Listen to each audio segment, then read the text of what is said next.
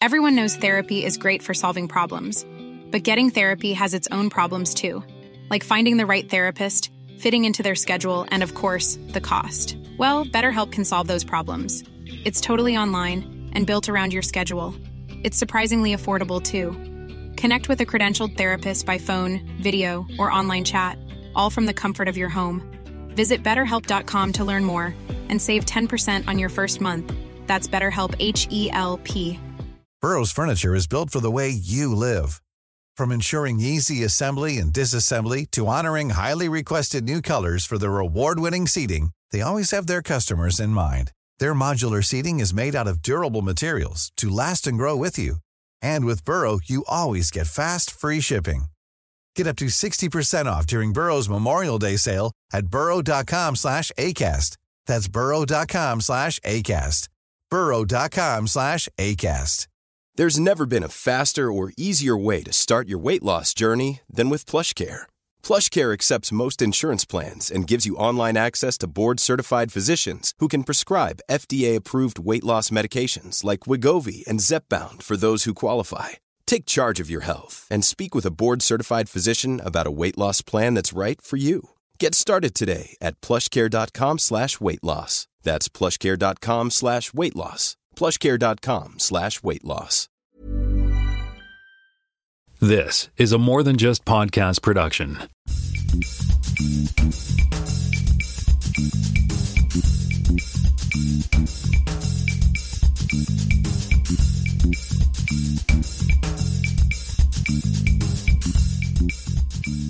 Hey everybody, welcome to another episode of More Than Just Code Podcast. My name is Tim Mitra. I am in Toronto, Ontario, and I'm joined once again by Jaime Lopez Jr. in Seattle, Washington.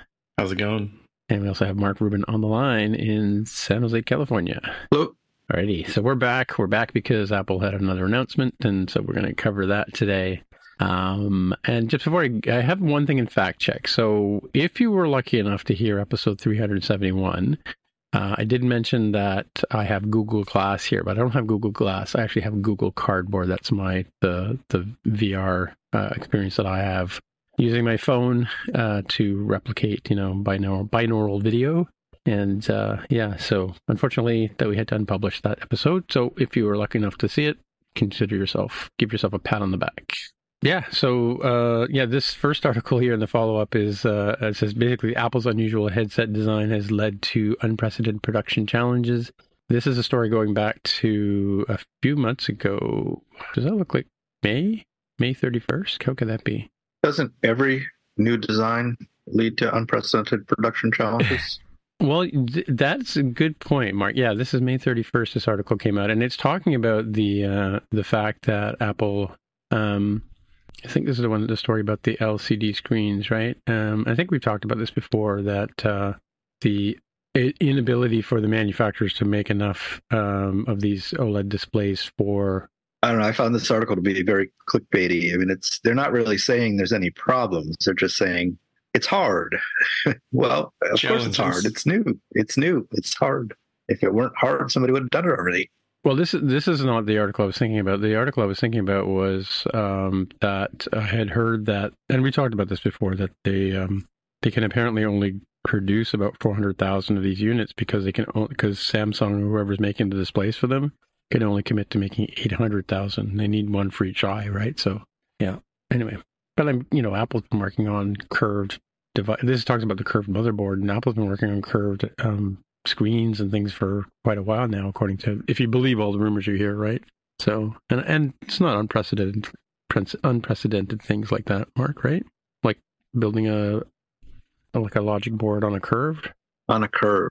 I mean, well, you know what I mean. Like normally an IC board, like the green boards are flat, right? And they're imaged with light, and they make the copper traces and stuff like that, right? Yeah. Well, and then you put the pieces on and solder them on, right? But yeah, they kind of don't use those as much anymore. They're a little bit more sophisticated and sort of smaller things. But yeah, I mean, I don't know.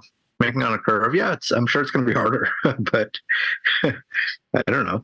It seems like I don't think that the companies like Foxconn are going to sign on unless it's doable. So, well, they had to build special theaters and projectors to show Oppenheimer IMAX on 70 millimeter, right? So, And they did that. You're right. So. And they do it. Yeah. Yeah. Yep. You do what you got to do. All right. And this next story here is kind of interesting. Talks about how this leak, I'm doing air quotes here, on how Apple's going to roll out the headset. I don't know if there's any secret-y stuff that's in here, like the fact that you're going to have to go to the store and get fitted for it. I mean, that to me makes sense, right? Why? And they did that with the watch too. Like, why wouldn't you expect that there would be sort of especially for something with a price point like this, why wouldn't you expect some sort of personalized, service, right? It does. I remember the watch having some sort of printout that was full size. I don't know if that was official or if it was something that, somebody in the community created. And I do remember being one of the people who was like, hey, let me print this out. It's a 1-to-1 thing, and then see which size I should probably buy for the band. Yeah, that was an Apple provided that information, right? But yeah. They provided that PDF because it's been a while and I can't recall the details. Yeah. But I do remember when the watch first came out. Don't you remember the 1.0? You had to go into a store to buy them. I don't believe they were available like ad hoc, right? I mean, I got one. Oh, no, actually, that's true. That's not true because I did get one delivered to my door. So because I also got the developer one too, right? So I ended up with 2 Apple Watches at launch. Yeah, I don't know. But I mean, I'm not surprised. I mean, this is like you're dealing with people's vision and their prescriptions and stuff like that. It's obviously going to have to be a little bit of kid glove treatment, you would think, right?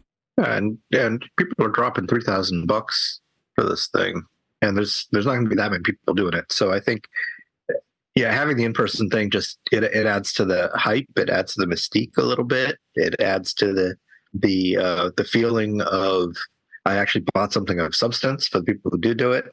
Yeah, I mean, I'm not sure it's not like intentionally hyped up. It might be.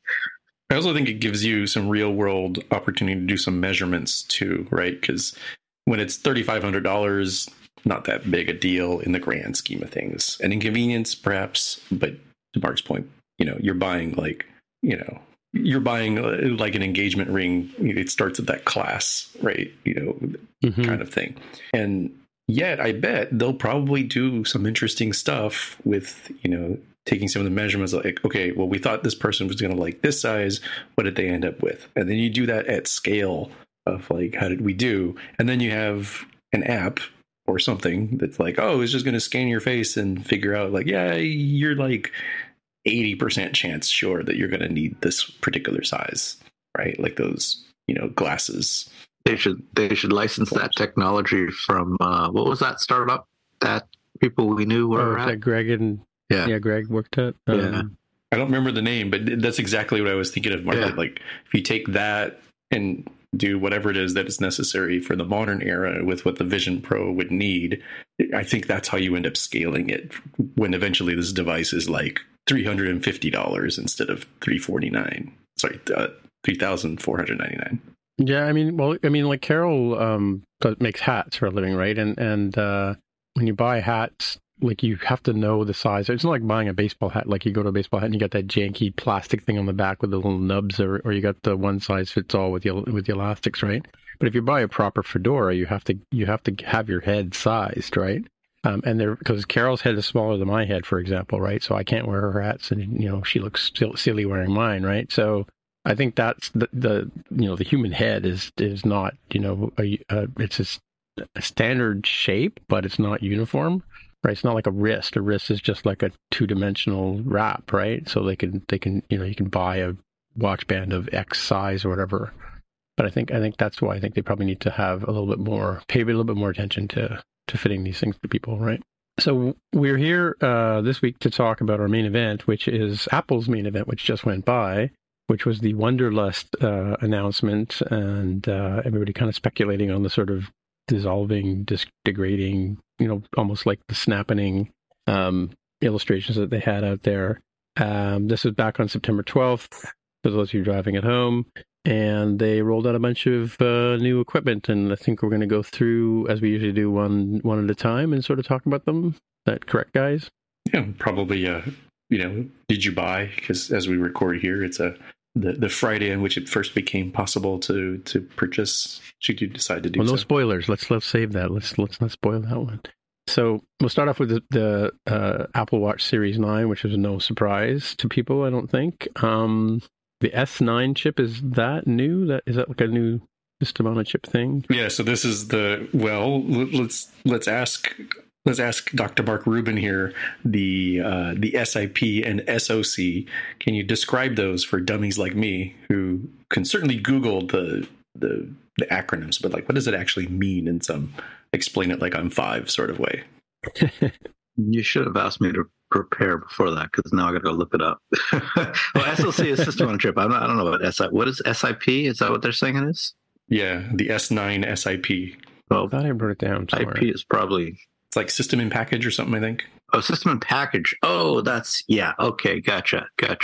Yeah, so, well, it used to be that you make a piece of silicon and, it'd be like a few millimeters on the side, and you drop it in a package and kind of have little wires that would go from the side of the package, and they'd solder it onto the chip. That was the real old days. Then they got to more sophisticated stuff where they used like these things called ball grid arrays, where the chip would just kind of drop onto the surface of the package, and there'd be all these little contact points, and it would just be precisely aligned, so it would precisely connect. But then they started to get more sophisticated, where you have multiple chips, and I'll put them all inside one package. And that's probably what they mean by system in a package, as opposed to system on a chip. System on a chip is you got your CPU, you got your memory, you got maybe your Wi-Fi radio, lots of other things, maybe your video RAM, whatever, all integrated onto a single piece of silicon, a single chip. And then you probably use one of these ball grids to package it up. Well, if you don't have the full everything on that single chip, you still need multiple chips, and you could put them in multiple packages and then connect them on a PC board like you were talking about earlier, but it's going to take up less space, and it's going to make it a probably better performing thing if you take all these little chips and include them all inside one package, and then have the connections between them are probably built into the package, so you don't need wires, but you just kind of drop them into the right spot, and then there's some metal interconnects in the package itself that are going to connect to each chip to each other. That's what I think that is. I found an article that talks a bit about the benefits to end users: faster app loading because the enhanced CPU GPU speeds translate faster. Looks like the ultra wide chip is also within that package as well. Yeah, so the ultra wideband is the Wi-Fi radio. Yeah. No more accurate health monitoring, precision tracking. Well, none of that stuff has to do with the chip. I mean, it does. No, I know, but it does because that's what the chip is doing, but it's nothing to do with chip technology. Yeah. It's funny, in all these articles, nobody ever steps out and says what SIP stands for. They're all just regurgitating what they've been given by Apple. All right, back to the list. Well, I mean, this was kind of a nice way to start, I think, because you have, cool stuff like, hey, you're going to have on-device Siri, right? This S9 SIP lets them do some interesting things and brings, my notes say, health kit stuff to Siri on the watch. Right. So besides being, faster for all sorts of stuff you'd want, it's also like logging medications, weight, doing this in English and Mandarin. That seemed really cool to me as like, legitimate quality of life additions from the hardware that aren't just, oh, yeah, well, you could do it before. I was like, yeah, but you want it to be good, and you want to make sure it still maintains that, as much on device as possible privacy stance that they've been going with. Right. Yep. Yeah, and also the promise of an all-day battery. I mean, you wear a watch, right, Jaime? Mm-hmm. Do you get like an app? Like, how do you find your battery life is like after a few years of using the watch? Boy, I actually don't remember which version I have. I'm going to have to look that up to make sure. It's the 6, if I'm not mistaken. Oh, wow, your memory's better than mine on my own device. But it's pretty good. I don't have any complaints. Now, granted, I haven't had the most athletic life of like, oh, let me just go out for this like long run or this long cycling tour or something with it. I think that's where folks might want an Ultra for that extra sort of beefiness, but I never have to panic or worry like, oh no, even on a long day, I don't have to try to remember to like, charge it in the middle of the day or worry that I'm going to lose my watch or have to throw it into low power mode or something. Yeah, so I had to, my Series 4, I think I had, I would often run out of juice like by 8 o'clock at night kind of thing. But I now have the original Ultra 1, and it lasts pretty much 2 days, right? Like I can go 2 days, I can wear it at night, as well. And I'm also doing, cycling and outdoor working out. So the battery in the Ultra is really nice. Like it lasts a long time. But I find with my phone and my watch, like my iPhone 14 Pro, I sometimes can't get through the day without having to charge it for some reason. I have no idea what's going on with it, and it's still like great. So whenever I read, the marketing slogan says all day battery, I'm like, yeah, right. Well, what apps are you running? Are you running some apps that burn through power? Mark, I have no clue. Like it doesn't matter. Even if I don't use the phone during the day, it just drains away. And it doesn't matter what you try and figure out. You go into the app usage and there's no rhyme, no reason to it at all. But yeah, and it's like about a year old, right? So go figure. So the devices finally did come up. So you're right. It is an Apple Watch Series 6 that I have, GPS non-cellular, again, because I'm not away from my phone out doing a run or that sort of thing. So it works pretty well for me. I think, folks will definitely be interested in stuff like the higher nits. So, being able to see these devices, and we'll talk about the other one too, much more clearly in shining sunshine. Sure, yeah. This one had the higher nits too as well? I believe it does, because unless it was before... Like 2000 or something like that. 2000 is what the Series 9 sort of regular one has. It goes all the way down to 1 nit, so that's kind of a real wild, think about the power savings you can get out of being able to drop down when you don't need brightness, and seeing things like the new gesture, which I think a lot of people online have said, yeah, it kind of reminds me of some of the gestures you would do with the Vision Pro. Right. Yeah. No, I'm sure that's intentional. 100% intentional. Yeah. 100%. Like I went into it's already on your phone now. You can go into accessibility and you can go in and turn on the haptic, or what do you call it? It's not haptic. It's but you can turn on the gestures. I've been doing them on my watch for months, but now they're bringing. I forget, somebody used a term the other day, which I can't remember what it was, but bringing it to all the time, kind of on, right, kind of thing, or to the mainstream rather than just an accessibility feature. But yeah, I 100% started using the gestures to basically get my brain trained for Vision Pro. To be honest with you, so that was my intention. But yeah, 100% makes sense. It's the same gesture, and what's cool about it is I was trying to figure out how it does it. Like, is it the gesture you make with, or the vibrations in your arm? But apparently, it's minute changes in blood flow is how they figure out what you're doing with your wrist, which is cool. Yeah, I would have guessed that you would be using sensor fusion to try to figure out, is the watch vibrating in some sort of, or moving in space in some way? Does it seem to match some general pattern? And then to not have it be, I'm doing other stuff, does it seem intentional? I think that's why some folks said that, you really had to make the gesture. You couldn't just baby it like you're picking up a piece of popcorn. You kind of have to be like you were crushing a bug in your finger, kind of thing, is how I heard some people describe. Well, that's what people were saying?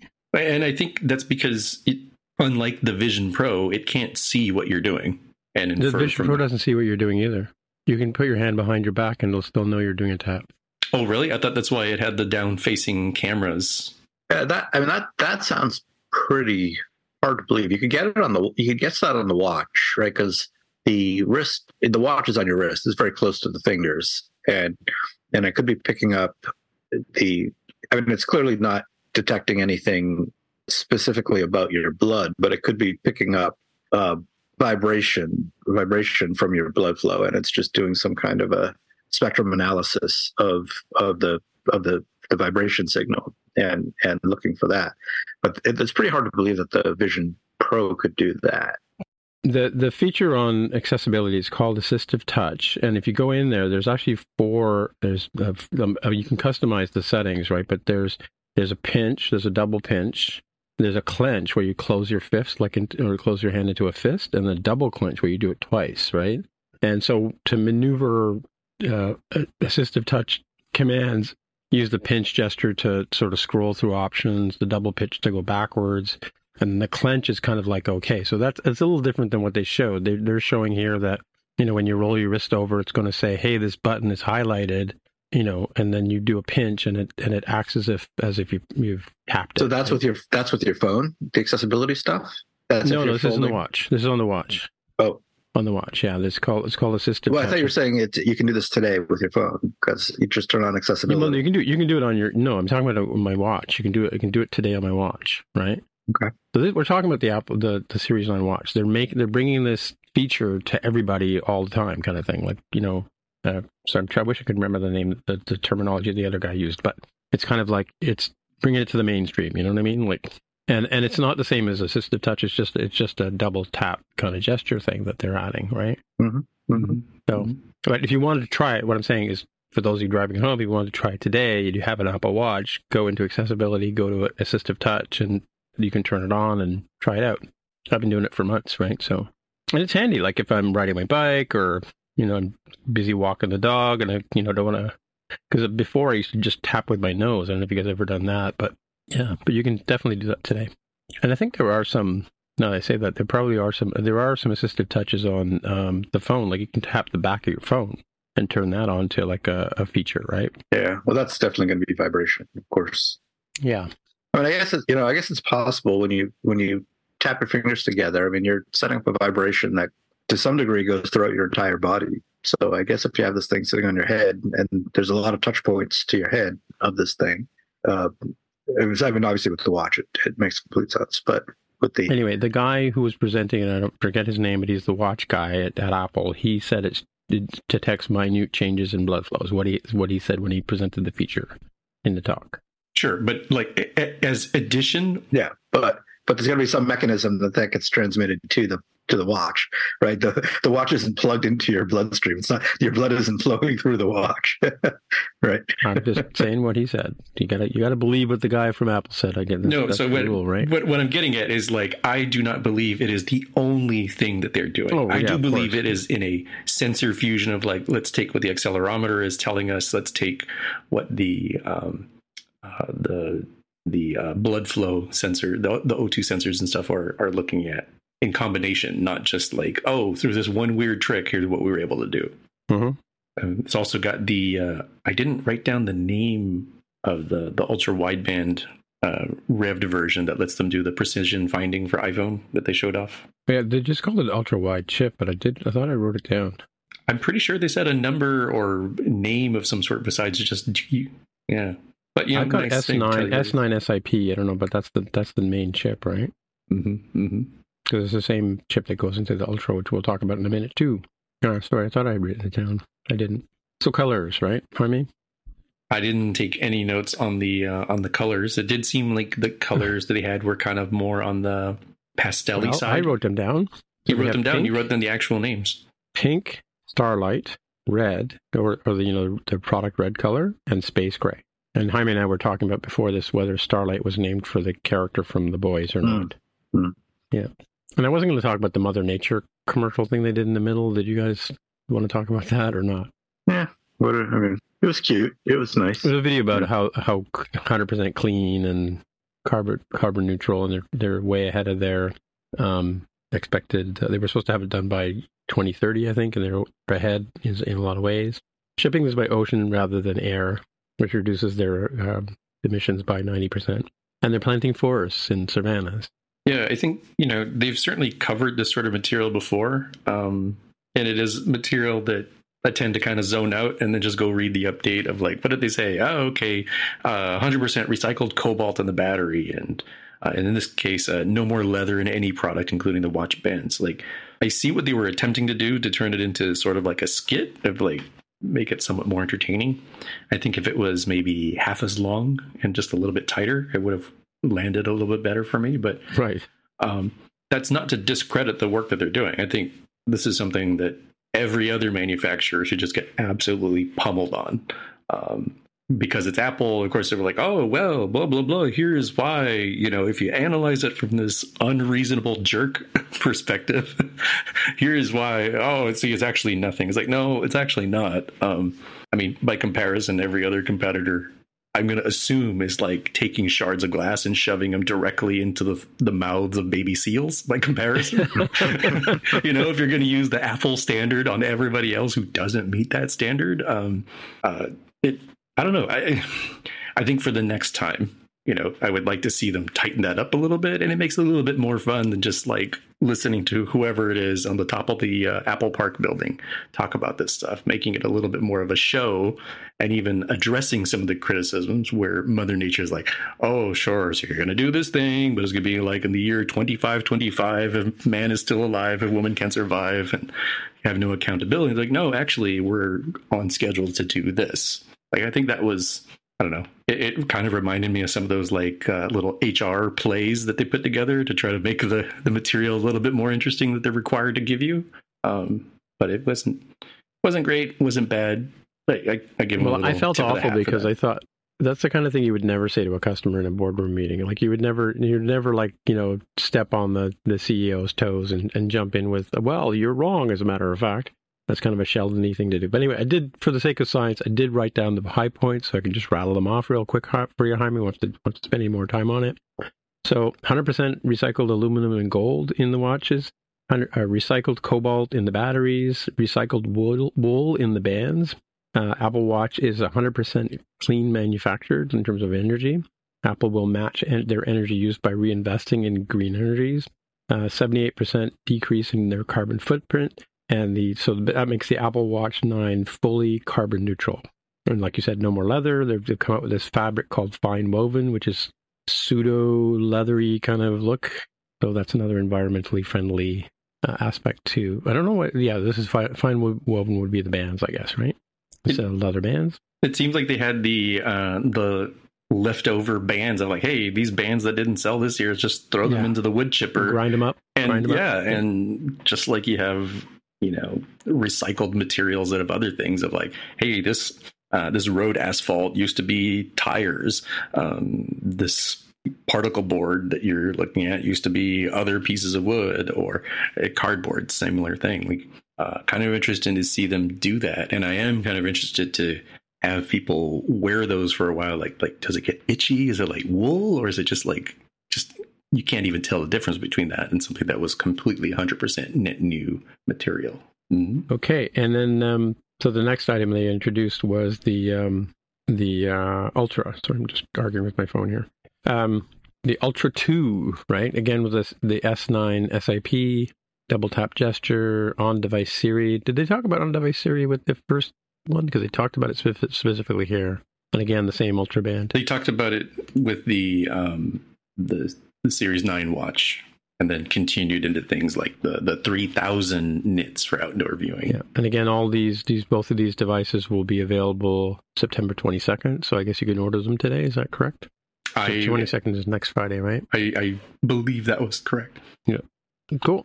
And we don't spend a lot of time on the Ultra. It's the only difference, I guess, is that now the action button can be programmed to do multiple things as opposed to just one thing is what it does today. Like mine opens a workout, so you can do multiple things with the action button, which is nice. It's needed. Hopefully that'll come as an upgrade to the people who bought the original Ultras as well. They did have Hermes bands, but I'm never really turned on about talking about Hermes bands. I don't know about you. Hermes bands, I mean. So the other device that I think significant to us is the introduction of the iPhone 15, which is the consumer level iPhone. It gets Dynamic Island this time around. 2000 nits of brightness on the display, and in the same size as the last year's 6.1 inch and 6.7 inch for the Max, right? And the contoured edges now, color infused glass. So if you have the pink back, it has the pink color infused into the glass all the way through. And the back is polished with nanocrystal, so it's not a glossy back anymore. Now it's sort of a matte back, I think, right? And again, they went through the whole recycling of 75% recycled body, 100% recycled cobalt in the battery again. And they've added the 48 megapixel camera to the 15. I don't think they had the 48 on the 14, plain old 14, right? And also they're using computational photography to, have richer depth and color and things like that as well. Yeah, it's a 24 megapixel photo mixed with captures of light and color, right? And there's a 2x telephoto lens, 2x telephoto option with a f-stop of 1.6. So, yeah.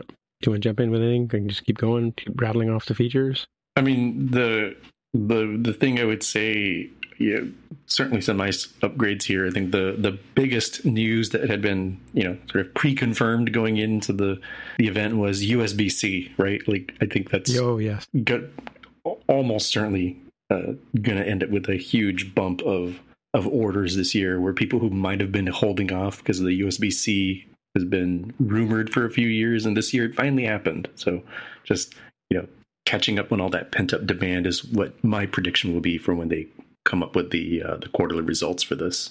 But what's going to happen to all the people still using those little dongles to convert their headphones to a Lightning? Well, now they need a dongle. Now they need a different dongle. Right? The dongle. It's already been announced, right? So, and in fact, the little 19-inch earbuds that you can buy, or $19 earbuds that you can buy, are now USB-C as well. The thing about the USB-C though is it's USB 2 in most cases, and it's not faster than the Lightning port. Like you don't get any faster charging or anything like that having gone to USB-C. It's just to keep, it's a regulator thing. Standards people are happy, right? The regulators. Right? Yeah, it might actually be a bad thing because, it stifles innovation in some way. If you're required to have this particular standard, you can't put in anything better. Right. Yeah. Which is kind of what the Lightning was initially, right? Lightning was better than the 32-pin, and yeah. But Lightning before USB-C? Like, was that a technology? USB-C existed, but no one was talking about it for the iPhone at the time. And there are two speeds to USB-C beyond 2. There's the USB-C 3 standard, and there's also the Thunderbolt standard, which I think is it called USB 4? I don't know what it is, but it's Thunderbolt. The Thunderbolt transfer that we have on the Pro Max. Yep. Yeah, we're not getting that either. So, and the other thing that I think is kind of an interesting thing on the 14 or the 15 is it still has the A16 Bionic chip, which is the same as last year's 14 Pro. So, but that's typical, right? The lower end model usually gets the chip from the higher end one from the year before. That's pretty typical. Yeah, I don't recall them doing that before, but yeah. And one thing they talk about, I just made a note of it, live voice from mail transcription. I'm not sure what that means, or what to use that for. Again, they're saying all-day battery life, right? The feature from iOS 17 that we heard about in the name drop thing, where it's like the bump using NFC to transfer contact information from one phone to the other. Again, ultra-wideband chip, so you can do the Find My. Find My is now built into the device. I guess before it used to have to go somehow to the internet or something like that. Find My. You just gave me a good idea for an app, Tim. I'm wondering if I should say it because maybe someone will steal it. But don't say it. Save it for later. Yeah. Okay. All right. Or say it. Say it. I don't know. We can always cut it out if we think it's a great idea. How about an app that you train it with all your friends' voices, so whenever you get an email from your friend, it'll read it to you in their voice. Kind of cool. Yeah. Well, did you listen to that? I played around with iOS 17 on my iPad here, and I made you have to read 150 strings. So I read them into my iPad, and then it generated a voice for me, which sounds like me, right? Mm-hmm. But it doesn't, because the intonation's wrong, and because you're reading these 150 random things, and if you don't put the right emphasis on the right syllable, then you won't. It doesn't quite sound like me. So I actually did the introduction to More Than Just Code and threw it up on our Slack and had people listen to it. So maybe I'll introduce this episode with it, and intentionally have it mess up. Yeah, well, I mean, it doesn't sound like me. It's my voice. You can hear it at the same time. By mess up, I mean stumble over make the a mistake. Oh yeah, I could do that too. Yeah. I could do that. Yeah, I can do that. Yeah, I can do that. I'll do that for you, Mark, especially. Thanks. Find My by satellite is coming to 14 countries. I don't know if it was in some countries now, but I think Find My by satellite is a new feature building on top of the emergency SOS thing that they had, right? Yeah, it did seem like that was kind of a nice evolution of the last year's feature. And the roadside assistance by satellite is also a new feature that they've added here, right? So you can text a message to roadside assistance and they'll call you back. And that's with the AAA or AAA. I don't know what you guys call AAA in the US. It is AAA, the Automobile Association of America. Yeah, we call it CAA here, Canada Automobile Association. But yeah, and it's free for 2 years. These things are free for 2 years with the purchase of an iPhone 15. So no idea what's going to happen after the fact, right? Also, the USB-C 2.0, which I talked about before, is also coming to the AirPods Pro and the AirPods, the AirPods themselves, the cabled ones, right? And as well, it's still got MagSafe and all the MagSafe accessories, and the cases are in fine woven, the same material that we talked about that's replacing the leather. So in 2 years, you won't actually need the AAA thing or the roadside assistance thing because or you're dead. You're never going to leave your house. You're just going to plug into your Vision Pro, sit on your couch all day long. You'll be in the Matrix. You never have to leave your house. Yeah, yeah. And Apple will recycle the energy from your body, and yeah, we'll all be in the Matrix for sure. We'll be copper tops. Yep. Pricing $7.99 US and $8.99 for the Plus are the entry points. I don't remember. Somebody mentioned something about the sizes of these things, like the memory size. Did they raise the minimum to 256? Do you guys recall? For the storage, you mean? Yeah. No, the iPhone 15, if we're talking about that one, starts at $799 for 128 gigabytes. The iPhone 15 Plus starts at $899 for 128 gigabytes. Those are USD prices. Right. Yeah. Okay. So we have 15 Pro, which we'll talk about in a minute. We have the 15, the 14 still available, 13 still available, the SE still available. What is going on with the 14? Or is it they're going to get rid of those? They didn't say they were going to get rid of them at all, did they? No, I mean, if you want to talk pricing across that, since you've jumped ahead, continuing the how much money do you have, there's your model. The iPhone SE starts at $429, iPhone 13 at $599, iPhone 14 at $699, iPhone 15 at $799, and the iPhone 15 Pro at $999 US. So there's not exactly a $100 jump. There's a $200 jump between the 15 and the 15 Pro, and there is it's like a $170 jump from the SE to the 13. But they've got pretty good coverage. Like, that's where they start. You can go higher and have them overlap a bit. And I think the entry point we talked about this yesterday on Spotcast, but the entry price point for the Pro, 15 Pro, which we're going to get to in a minute, is $999 in the US, right? Which would be $1,350 and some change if you converted US to Canadian. But the Canadian phone is another $110 more than that, right?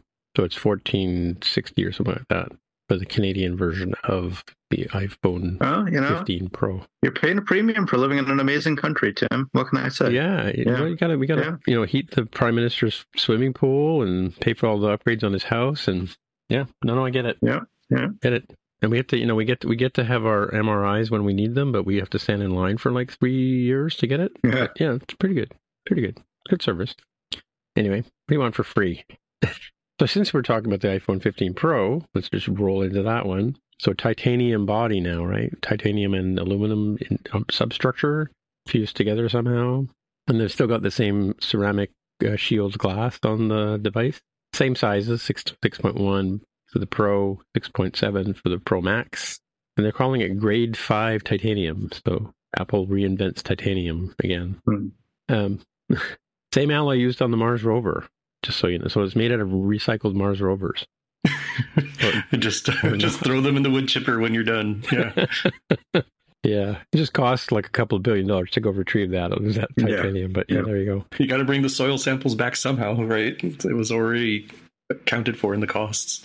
Yeah, and they called it a PVD coating as opposed to anodized, not anodized, they specifically said. I didn't make a note of what PVD stands for, and these ones come in black, white, natural, which is like titanium colored, and blue titanium.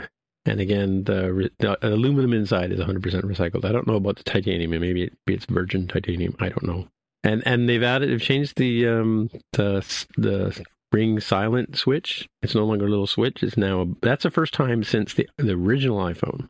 It's now an action button. So you, again, like the Ultra Watch, you can program that button to do other things other than just you can also make your phone ring and not ring, but you can have it open a workout or whatever, open Photoshop or something. I don't know.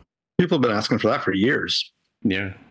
Have they get rid of the switch? Well, I guess, okay, technically they wanted to use the volume buttons for other purposes.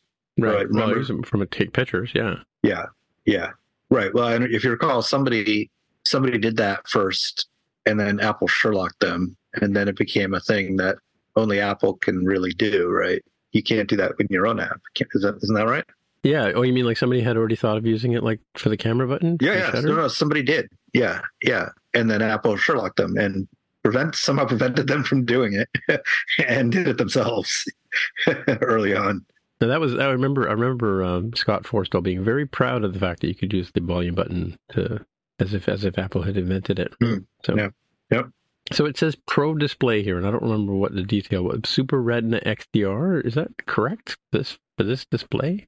Do you remember that, Jaime? I did not write down any notes at all about the display. If I'm being honest, I'm sure it's nicer. I'm sure it's got shiny, a fancier pants name on it. It's going to be as good or better than last year's display, right? I mean, that's the kicker. It's really hard.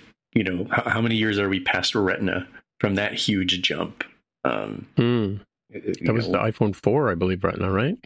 Probably. And the iPad 3. Yeah, I mean, was the first Retina devices. People were arguing very angrily on the internet whether that was something you could actually perceive if it was meaningful, and that was a much bigger jump than we're seeing now. I think you're looking for, color reproduction, quality. You're looking for, I think, arguably performance, not just in refresh for gaming and stuff that they always want to push the line on, but also for that all-day battery life. Can you get as close to completely off true black as possible to save just a little bit more juice for just a little bit longer? Yeah. And is it all-day battery life, or is it Tim's version of all-day battery life? We want the old school indestructible Nokia all-day battery life, where all day means a week. The BlackBerry throw your phone across the room and it survives.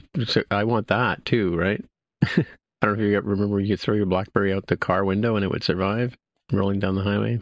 Not that I know people who did that, but I do know people who did that.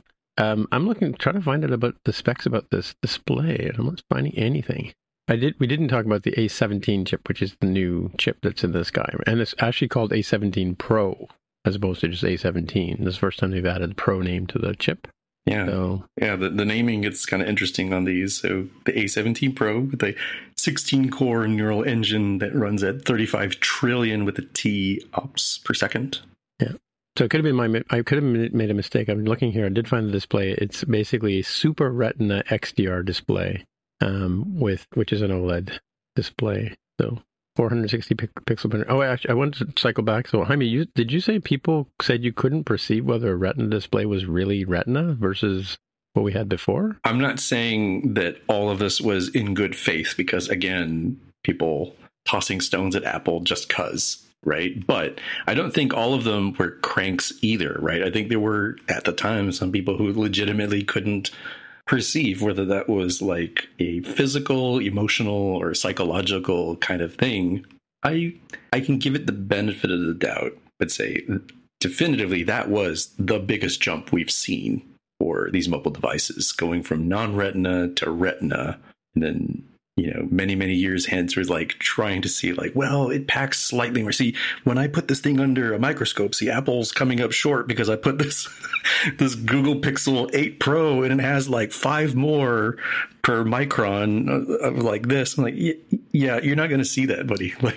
Cool. You got to write something for your blog post and pot calling kettle black. You got to talk about something on your podcast, but clearly, and that's why I didn't even write the notes on this one, because clearly I was yeah, I'm sure it's a nice display. I'm sure it's even better than what I have now. Right? More gooder, more better. More gooder, more better, yeah. And not more money, which is surprising, but we'll come back to that in a minute. So now we're going to talk about the A17 Pro in a little bit more detail. So I wrote down 3 nanometer. Now we've talked about this every year about how and I put chip, but I know that's the wrong word. It's traces. What do you call the little circuit line thingies on the chip, Mark? Well, they call those typically interconnects, metal right. interconnects. And so that's 3 nanometer, and they're saying those are 12 silicon atoms wide. Yeah. Pretty effing small. Well, last year was 4 nanometers. Yes. Yeah. And I remember like going back 2 years ago, we were saying pretty much can't go much smaller than 5, and here we are. You can't go much farther. So what they're actually doing for the transistor. So there used to be Moore's law, right? And what the reason Moore's law worked so well was that you could just take a regular everyday transistor and there's this one thing called the polysilicon gate that the technology used to be determined by the width of that gate. So back in like the 10 micron days or the 2 micron days or the 1 micron days, it was the actual width of that gate. And then they kept getting smaller and smaller and smaller to the point where it wasn't the physical size anymore. Eventually they started using the electrical size, which was because there's electric fields leaking around the edges of the gate. The effective size of the gate was smaller than the physical size of the gate. So you might say it was let's say 150 nanometer, but physically it might be 180 nanometers, but the effective size was 150. So anyway, they kept getting smaller and smaller and smaller, playing tricks like that. They're way beyond the point where they can do that anymore. You can't do that anymore. So they're coming up with these novel transistor technologies like FinFETs and things like that to get more performance. And they're still calling it they call the names of the node, the technology node. I mean, technically, it is the metal pitch that they're using to name the node. So, I guess in some sense, it doesn't really matter what the transistors are doing. But it used to be that the transistors were scaling. That's where you get most of the performance improvement. Now you don't anymore. I don't know. That's kind of a long-winded thing that probably didn't tell you anything useful, but. That's why I'm here. It's really small. I'll really paraphrase. Small. It's really small. So critically, not an actual measurement anymore, the way that it was, using an equivalency. Like, we have decided that we're not going to use some completely new nomenclature. We're going to use some nomenclature that will still make sense if you look backwards. But if you tried to, pull out your incredibly small calipers, you wouldn't measure it at 3 nanometers is what I think I understood. Yeah, that's true. Yeah. So what a nanometer is, of course, is you have a meter, right? And then 1/1000th of a meter is a millimeter, and then 1/1000th of a millimeter is a micrometer, also known as a micron. Okay. And then 1/1000th of a micron is a nanometer. So we're talking about 3 nanometers. Now, it so happens that if you just take an atom, and a hydrogen atom is usually what they use because that's the simplest atom. It's just a single electron and a single proton. And the electron is kind of orbiting in a little cloud around the nucleus, which holds the proton. But if you want to kind of say what the size of that whole atom as kind of a unit is, it's about 1 angstrom.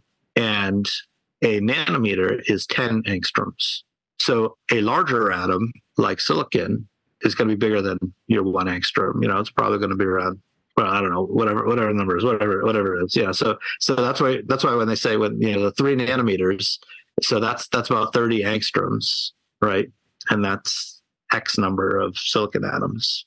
That's kind of the very approximate kind of thing they're saying. It's not really true that they're lining up a bunch of silicon atoms and measuring them.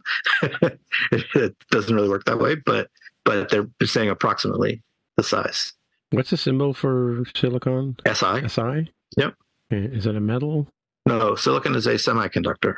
Oh, okay. So its number on the periodic table is 14. So that means it has 14 electrons. Is that right? It has 14 protons. 14 protons. And a neutral version will also have 14 electrons.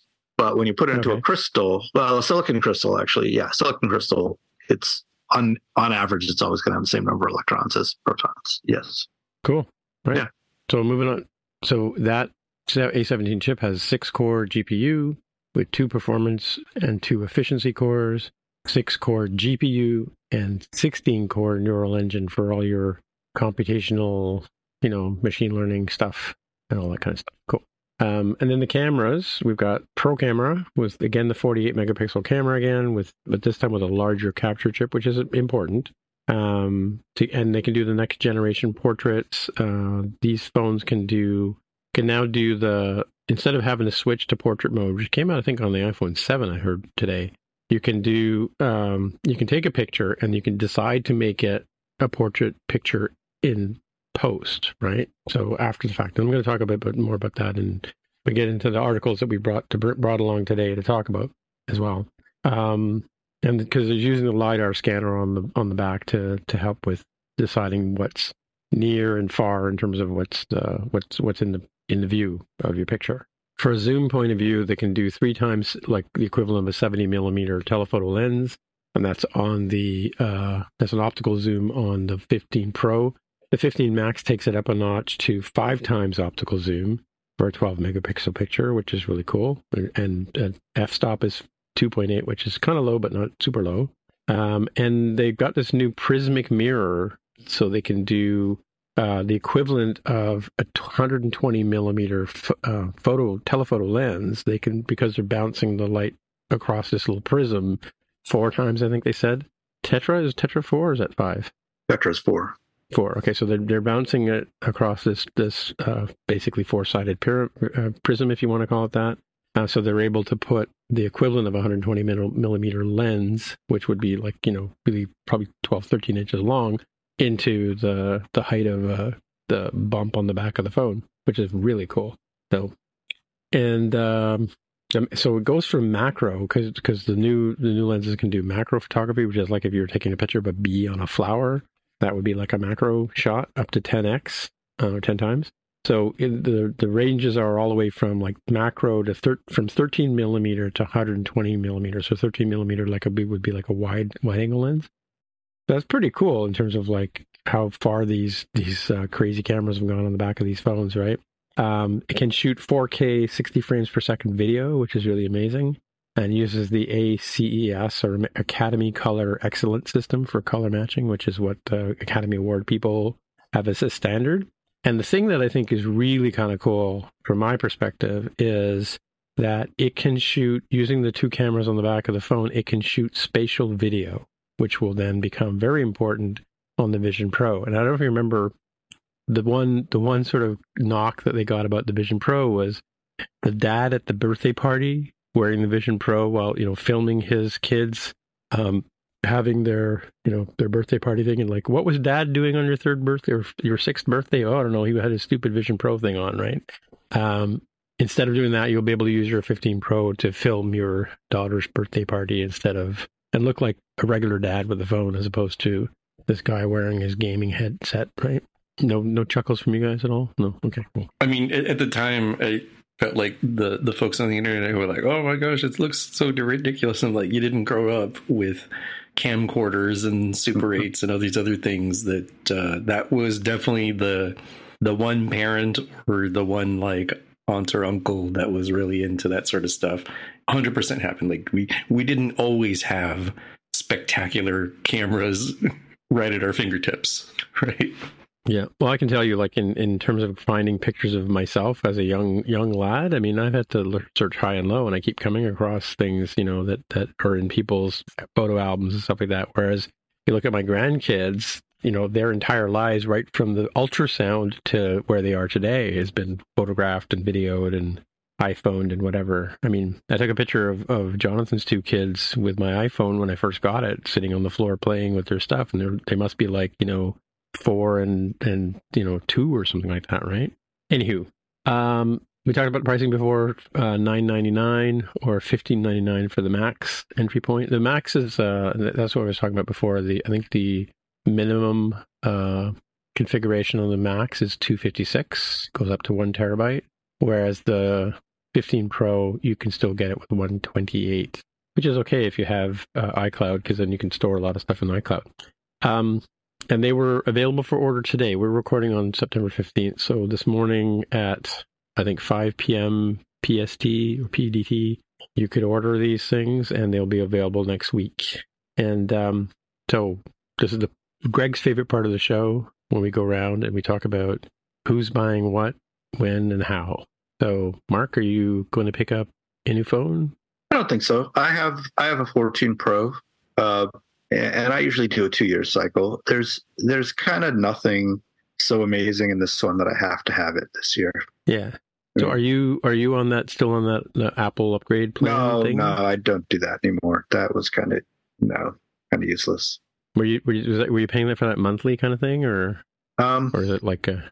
Yeah, I 1 year I paid it monthly. Yeah, but I mean, it ended up costing more. It was not. Yeah, same for me. I went on that a firm payment plan thing last year, but I mean, in the middle of the year, I just paid it off because I had the money and I didn't really need the financing. Right.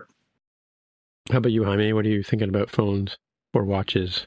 I didn't go with any of the watches. I think certainly they're making nice improvements. And you've got an older watch, or you've never had a watch before, you might really enjoy a lot of the upgrades that they had here. For me, I ended up getting a iPhone 15 Pro, 256 gigabytes, white titanium. Oh, nice. Yeah. You ordered that. Are you getting it like next week? Yes. Yeah, it was a bit of a hassle today, but the reason for me is I have a 12 Pro right now, and I specifically waited the extra year for 2 reasons. At the time, we had a very different multi-factor authentication system that was not fun. It required, at work, and had to get IT involved to, here's the old phone, hope I don't drop it in the river before the new phone comes, and just not lose access to like day-to-day work stuff. Now it's it's way more modern, it's way more self-serve. So just throw these phones in the river. They're disposable one-use phones, right? Just throw them in the river every day. Let's see you be carbon neutral now, Apple, right? And the other thing was the long rumored USB-C. I said, man, I think it's going to happen. It seems like Europe is going to force them into a corner. Oh, okay. And sure, pour out some, choose your favorite beverage from the European Union, because I believe they certainly did make this happen. So you got a Pro, not a Max, right? I didn't go with the Max. I don't want the larger size. Having done a Plus twice before, it's got some benefits to it for sure. But they're not really as ridiculously big as the Plus was, right? Like, they're not that big, right? One of the things that was really nice about the Plus at the time that I used it was having the physically larger screen. So when you're in office, you could demo to folks like in a conference room or across the table really easily. Like a mini iPad, right? Yeah, exactly. Right? Yeah, the very tiny iPad mini. And now it's like, well, I've been working from home remotely for such a long time. I'm like, yeah, I don't need that. I just like share my screen on Zoom. Right? Like the benefit to me doesn't outweigh. If I had like a bag or a purse or some other thing, a gun holster, like FBI style or something, like maybe I would feel differently. For me, I carry in my pocket. The device that they've got, I think, will be pretty great. Maybe I'll change my mind. They did talk about the fact that switching to the titanium and stuff, besides making it lighter, they also were able to shave off a little bit more, keep the same screen size, but change the physical housing included size to be a little narrower. So maybe I'll regret it. Maybe I'll be like, oh man, I'm going to get the bigger one next time, because actually that screen isn't quite as big when you start shaving away the bezel. So yeah, it's like 6 1/4 by 3 inches is the larger phone, whereas this one's like 5 3/4 by 2 3/4. So roughly speaking, so I don't know how that compares to the 14, if it's actually smaller or not. But yeah, that's pretty cool. For me, it's going to depend on if family members need us to move the phones up. But I have no inkling like Mark. I mean, I got the 14 Pro for the camera last year. I'm happy with it. But at this point in time, I don't really see the need to upgrade, unless, like we were talking yesterday with Jonathan's family needs phones, and I have some phones, but we'll see what we can do with them. The other thing too that we did talk about was that they've increased because of the size of the video files are going to come off this thing. If you're going to shoot in 48 megapixel images, which you can do, you can go into settings and turn that on as a default. they've added a 6 terabyte and a 12 terabyte iCloud plan, as opposed to the 2 terabyte being the max. So I'm on a 2 terabyte right now with my Apple One subscription. Carol and I both use that. And I'm fine with it. I'm not really looking for space. I don't know if you guys are on iCloud or not. Yeah, I've got iCloud. I think I'm on the tier that's just up from the cheapest tier. It's like the first pay tier, I think. But I can double check while you take a look at that. It's only a few bucks, right? And the prices are $2.99. I don't think they talked about this yesterday, but I found an article just before we started recording that $29.99 US for a 6 terabyte plan, and $59.99 up from a 12 terabyte plan, which is apparently cheaper than the 10 terabyte plan from Google on Google Drive. So Apple's kind of undercutting them there a bit too. Yeah, and that's really good to hear that, because going backwards, since you gave the higher option, so looks like a 2 terabyte today, looking at my iPhone, is $9.99 per month. 200 gigs is $2.99, and I am on the 50 gigs for 99 cents per month. So that is one tier up above the, 5 gigs for free on iCloud? Yeah, I think I'm on that too. It's funny, all the Apple One, it does add up. I mean, I think I'm like the increases every year. I think I'm up to around $45 Canadian for my Apple One plan, but that supports myself and Carol. Plus, I get to watch, all the Apple TV stuff. So that's all good. Yeah, I can't remember what else. And I'm also backing up my phone's to iCloud too. That's another convenience thing for me. So we talked a bit about some of the articles. Out of the articles, I'll have links in the show notes for the iPhone 15 price difference in Canada, which we talked about already. And I also talked about the headline here is the iPhone 15 Pro fixes the worst thing about the Apple Vision Pro, which is the dad taking the pictures at the party. And apparently I grabbed this article too that, we'll talk about these articles in order here. Another thing that came out yesterday, which Apple didn't really talk about, but they've released 2 PDFs, one on iOS 17 and one on macOS Sonoma, which kind of go through all the highlights of what's coming in the 2 operating system upgrades. So it's kind of cool. I don't know if you guys had a chance to look at those 2 PDFs at all. I had it. I'm taking a look now. So this is a listing of features. This is nuts. This is like sales collateral for a digital banking platform. He says with a nod and a wink towards the invisible camera. I thought it was going to be, here's, because it's PDF, right? You're not printing this out. You're not passing it out to people at a conference. Like, oh, surely like new transliteration keyboard languages in this macOS Sonoma one. Like, surely they're going to show examples. Nope, data density. This 12-page PDF is 3-column, absurdly small font size. It feels like maybe it's meant to be printed out and then shoved into like a little booklet in the box, maybe. Or it feels like it's something that you're sending it out to journalists so they can take whatever they want from it and write articles about it. But then wouldn't it, do you think that also comes with like a zip file of image assets to go along? Because it would make sense to have like the images of like just copy and paste and there you go, throw it up on your blog. Yeah. With a nice snazzy photo. By the way, Mark, you'll be pleased to know there's more Memojis coming. I was worried for a second there that they might not have. Sweating it. Yeah. Yeah, this PDF details that. All this says is more stickers coming. It's funny.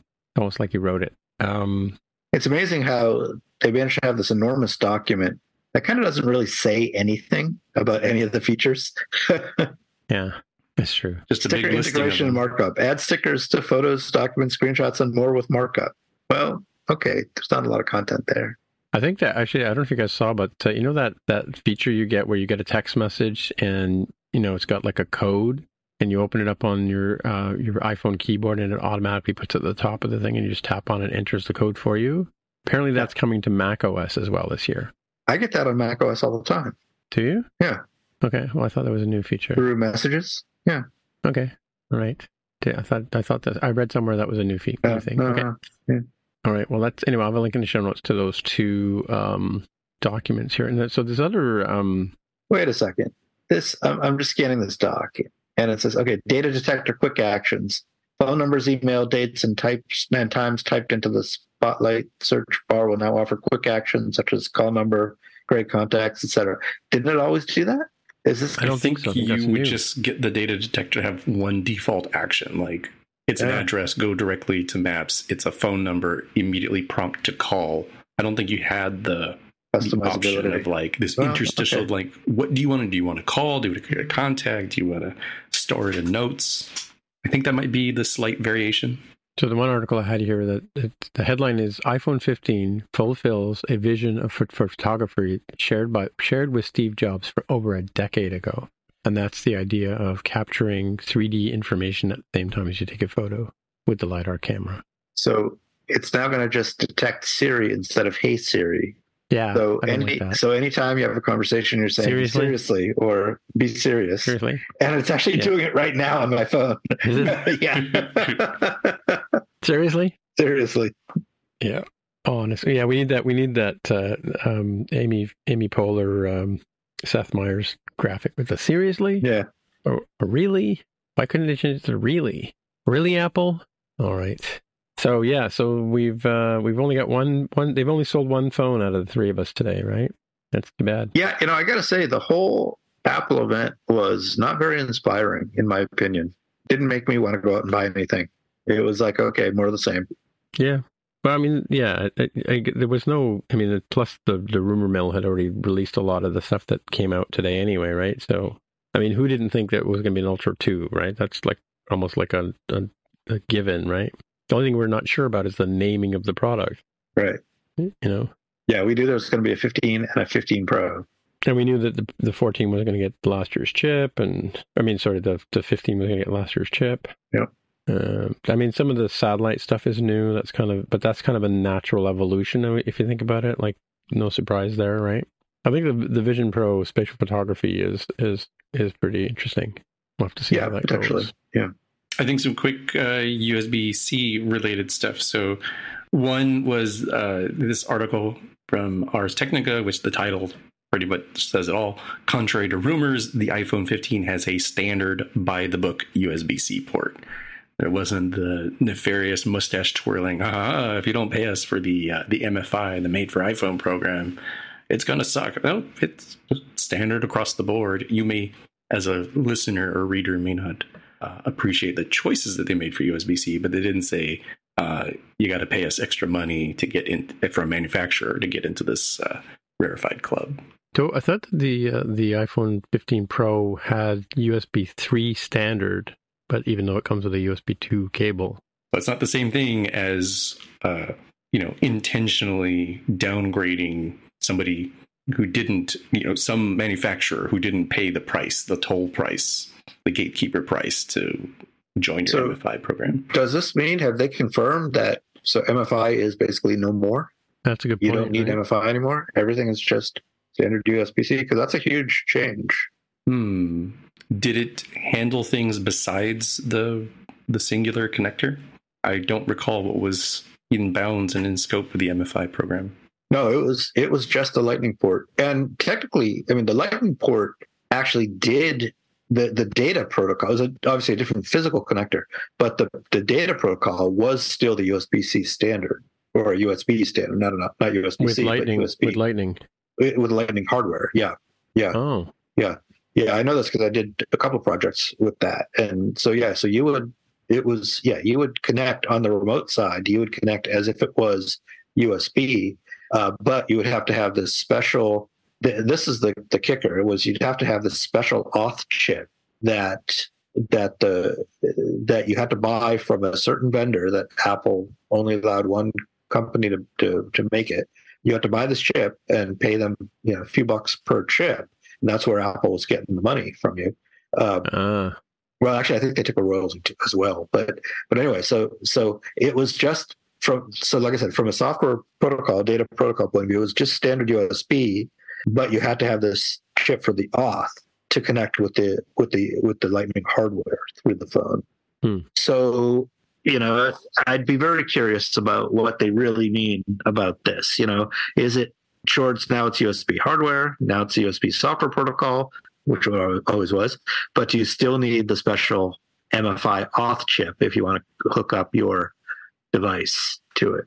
That's a good question. What about things like cars, like CarPlay and stuff like that? Do you have CarPlay in your car, Jaime? Does it use regular USB or? I don't, but modern ones should have wireless for that. I think the initial round of them had physical connectors. Yeah, my car's wireless. The CarPlay.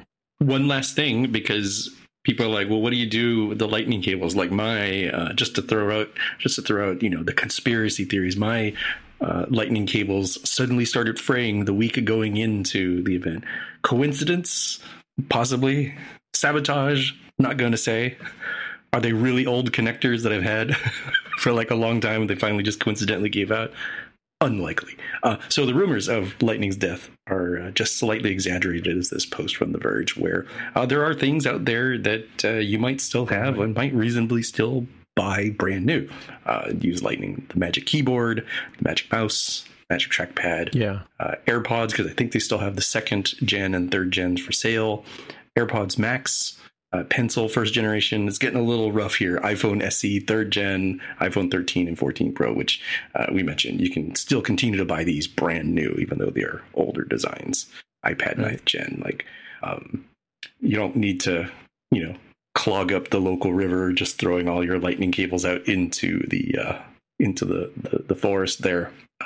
Also, you can buy the adapters as well if you decided that I kind of don't really need to replace this one cable. Yeah, well, there's Lightning to USB-C adapter now, right? They announced that. I just see it's for sale now. It wasn't available yesterday when I looked. Yeah, in addition to my my iPhone delivery, I also ordered 3 of the 60-watt USB-C charging cables at 1 meter, which, thank you, Apple. I assume that's pretty close to an NFL standard yard, just a little bit more than a yard. 1 meter. 39 inches is a meter. That's why I tease. I purchased one USB-C to Lightning adapter because I figured, if I'm traveling somewhere, I'm almost certainly going to need it because I forgot to pack the right cable, or somebody else at like a conference or event or something is going to need the oh crap, I have the wrong, here you go, here's my adapter. Please allow me to charge my own phone with my regular cable and you can use the adapter. And then I also purchased a USB-C to 3.5 millimeter headphone jack adapter because I still connect to I still physically connect my phone to my old school 2006 car.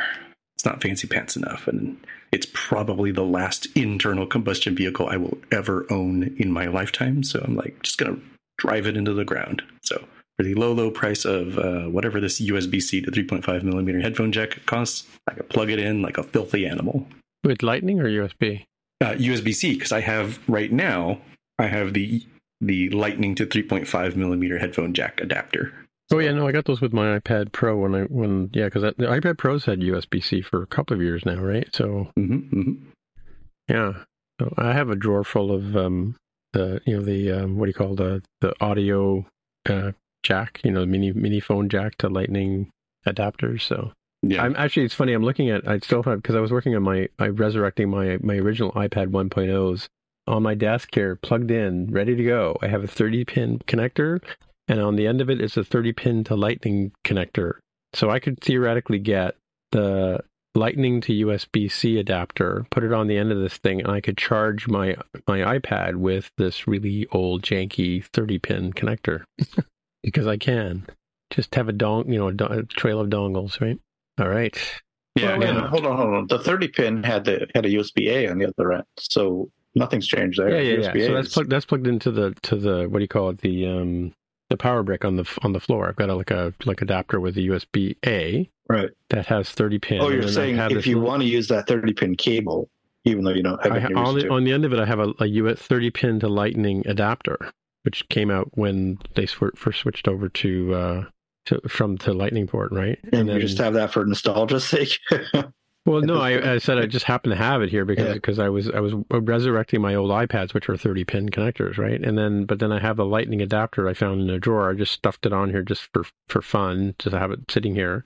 And then because I can't charge, I don't know if I've never tried charging. I have cases on my phone, so it won't reach in. But I can get the Lightning to USB-C adapter and put it on the end of this, and then I can with this 2010 cable, I can charge my iPad Pro 11, whatever this is, by just adding another dongle to it, Mark. Yes, you can.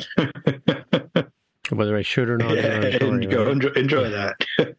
Yes. Yeah. All right.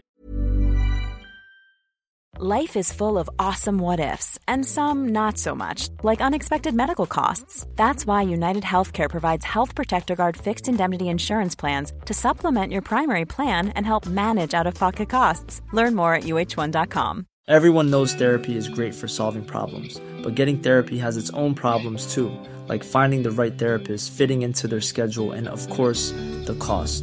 Well, BetterHelp can solve those problems. It's totally online and built around your schedule. It's surprisingly affordable too. Connect with a credentialed therapist by phone, video, or online chat, all from the comfort of your home. Visit BetterHelp.com to learn more and save 10% on your first month. That's BetterHelp, H-E-L-P. Okay, so moving to our picks. I have this is an older piece actually from Malin, my friend from Vancouver.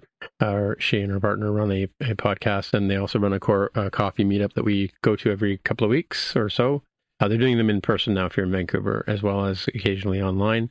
She did a Vision Pro. She was one of the people who was fortunate enough to do the Vision Pro sit down at WWDC. So she did a video on her experiences trying out the device. But yeah, she got to try the Vision Pro, and she talks about it with her, I think somebody else who also experienced it as well. So I got a link in the show notes for that one. This is another quick post that I picked up a couple of weeks ago from a gentleman named Sarab. These are some advanced Mac OS command line tools. Caffeinate is one that you may have heard of before. That's one if you want your Mac to not go to sleep, you can run the Caffeinate command and give it some time, and it'll stay awake for that period of time. PB copy and PB paste. A lot of people use that. It's basically kind of like copying to the pasteboard, right? So if you need to copy something from, maybe your RSA configuration, whatever, you can, do a cat and move it over to PB copy, and then you've got it kept in your pasteboard. You can paste it into your GitHub, whatever. SIPs is an interesting one. These are image manipulation stuff. I used to do a lot of SIP stuff back in the early PHP days. SIPs isn't a Mac OS thing. It's a Unix thing. Yeah, but I used to use that back in the early days. Open, if you want to open a file, it talks about how to do that. TextUtil is a text file converter.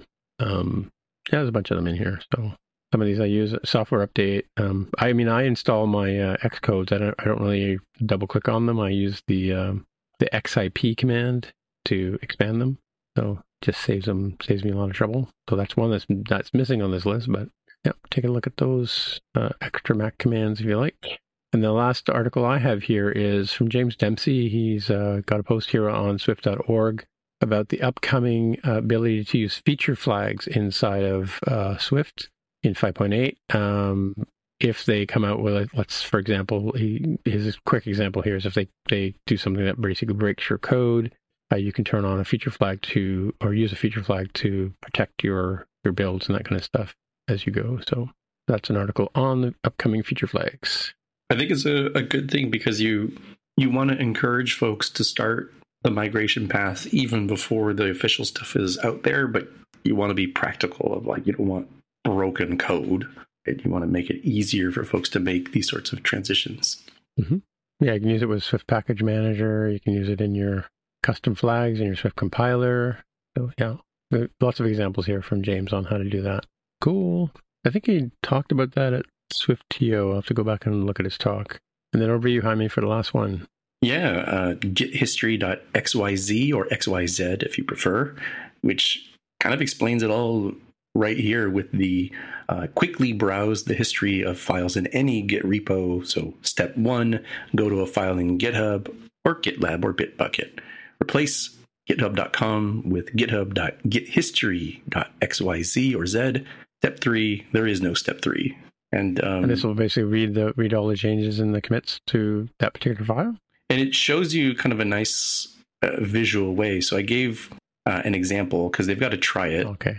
They've got to try it, but I'm not necessarily familiar with the example that they're showing. It is a smaller one. You can see how, this particular set of lines came in, this line was changed. I chose one. Yeah, this is kind of cool. This gives you it's just a nicer way of moving through the changes as time goes on than the regular Git Git compare kind of thing, where you have to choose a commit. Or choose a commit and then or even try to look at version history in Xcode. Yeah, I was trying to do that the other day. That's what I'm talking about. Yeah, With we do the side-by-side comparison, and you have to pick a commit, and then it shows you. This is kind of a nice thing.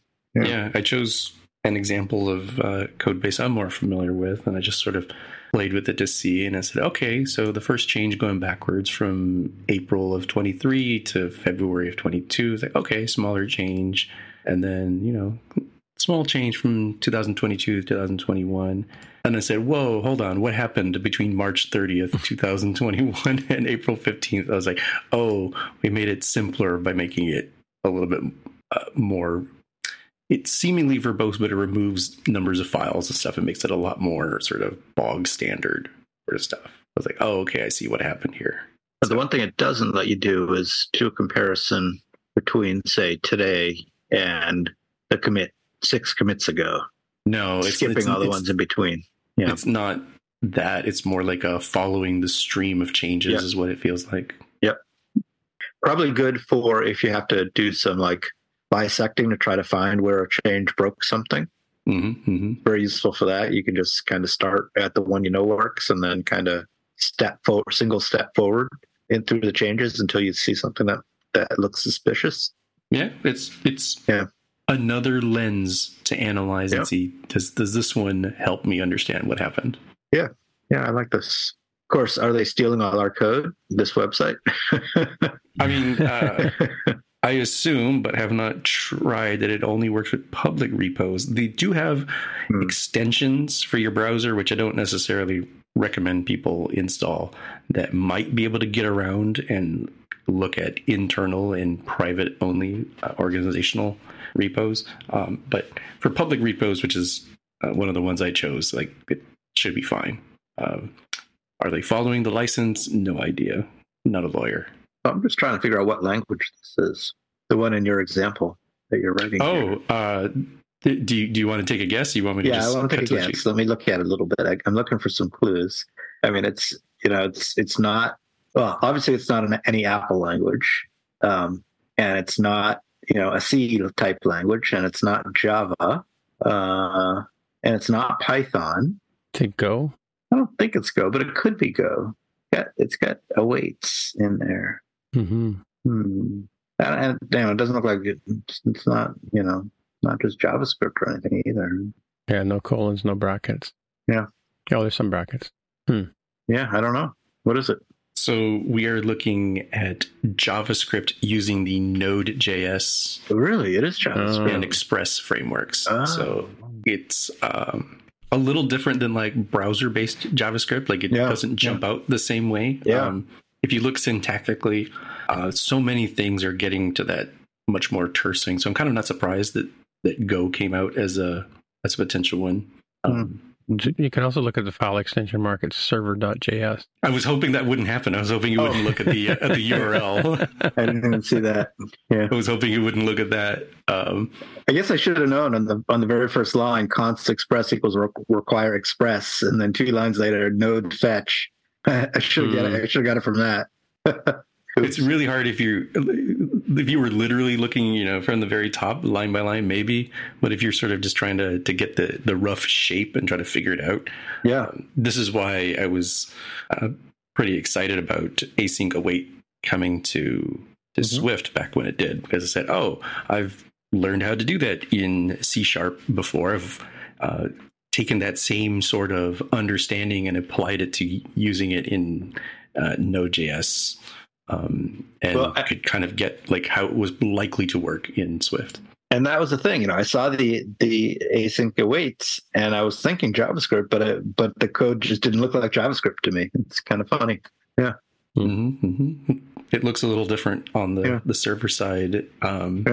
The general shape, as opposed to like, if it was front end React or Vue.js or something. Yeah. Those stick out a little bit more. And it's not like you're going to casually encounter Node.js code, right? Like you just go to any web page and be like, oh, view source. Oh, look, they're using React.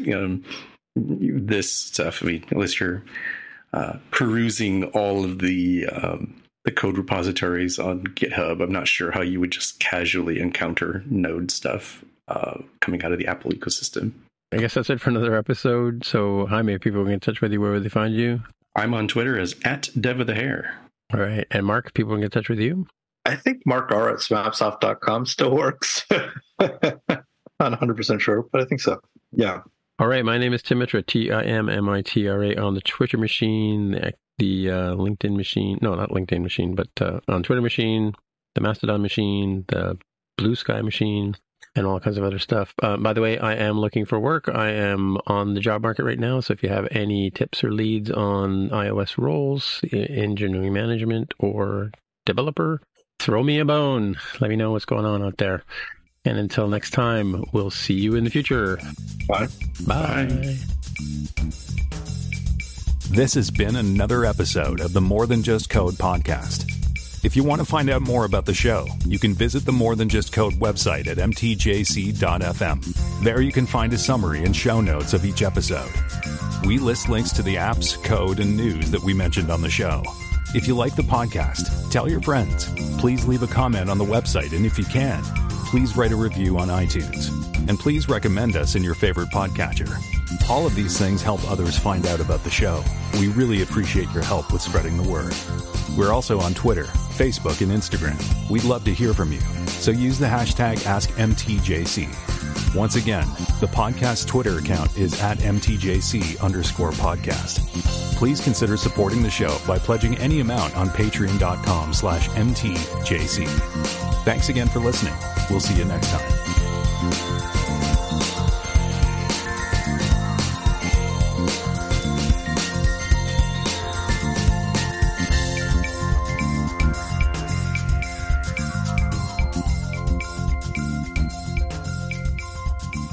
I was going to say, Mark, so we're really excited that you applied, but we've decided to go with another candidate. For what? For your review of the code, you just like that. Oh, I see. Yeah. That's your standard rejection. Yeah. We're really impressed with your experience and your knowledge, but we've decided to go with another candidate. Yeah. Well, if I had to write JavaScript code, I would not take that job anyway. Sorry, Jaime.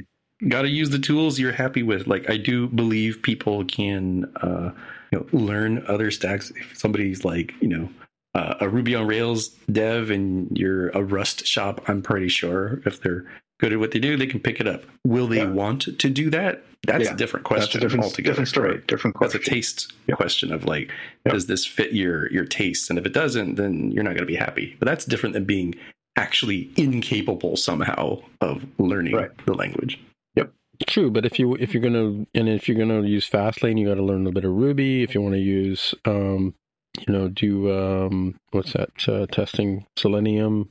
You need to know what do they do over there? I think it's isn't that JavaScript? So JavaScript, TypeScript, yeah. So I mean, you gotta. I mean, if you're writing APIs, you might need to know some. You don't have to know. I mean, it could be server-side Swift, but in a lot of cases, it's Go or it's PHP. In some cases, it is not. It is not server-side Swift. No, in most cases, it's server-side Swift does not exist anymore. Sorry, except for toy projects. Yeah, in the real world, if you're in the real world, you're probably dealing with Go or you're dealing with PHP or something like some language that Java even, right? So. Java's hanging around. Backend stuff is probably mostly Python and JavaScript these days, but there is still Python, Ruby. Yeah. There's still Ruby out there. Yeah. There's still C++ out there too. I mean, people use it. Still out there. Yeah, I feel like certainly there's still a bunch of COBOL out there that's going to continue to hang around, and I think not for web development though. Java is kind of interesting. COBOL in banking. There's COBOL in banking for sure. Yeah. Yes, absolutely.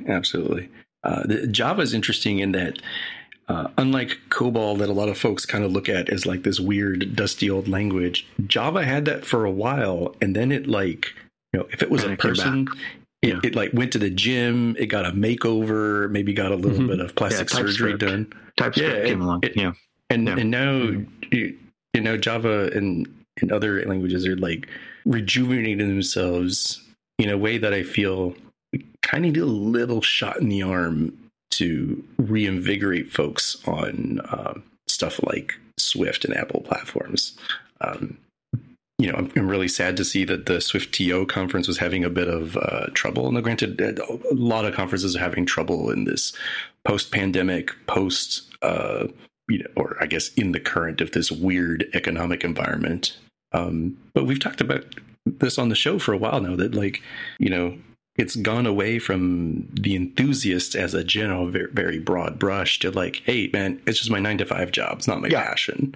Very we need another shot in the arm to get that juice going again. Yeah.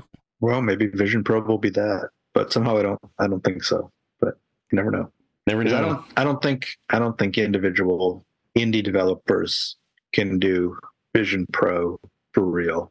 I hate to say it.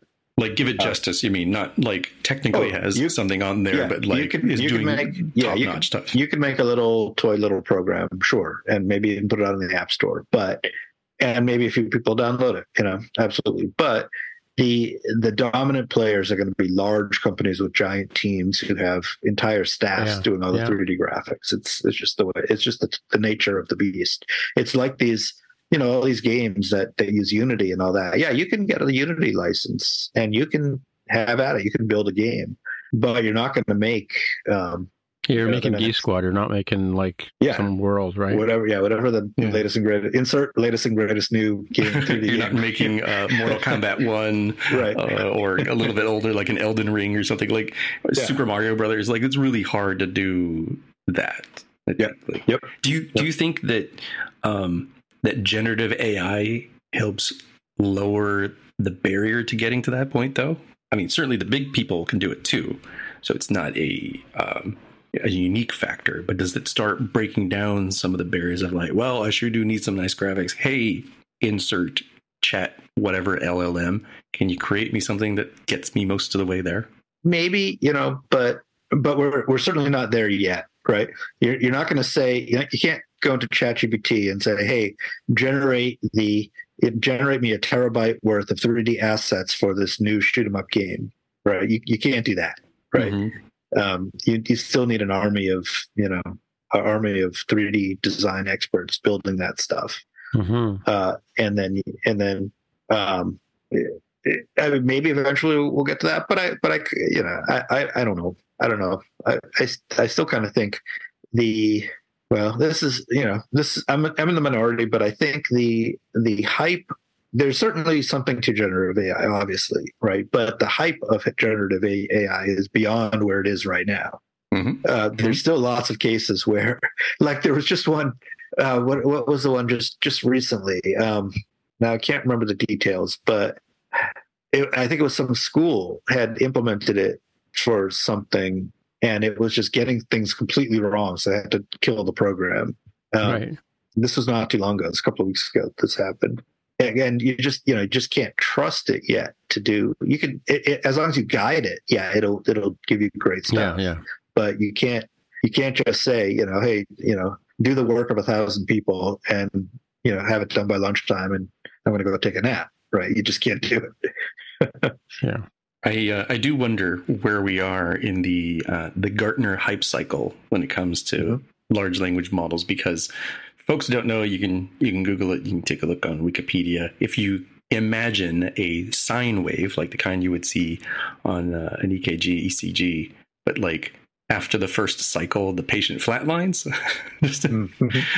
You have that technology trigger, just this rapid rise to the peak of inflated expectations. I think we're getting just beyond that into the trough of disillusionment of how this is utter garbage. Who could possibly use this? And then the comeback of the slope of enlightenment, which never actually gets as high as the peak of inflated expectations, but is definitely way higher than the trough of disillusionment. And then you sort of stabilize into the keeping the lights on plateau of productivity.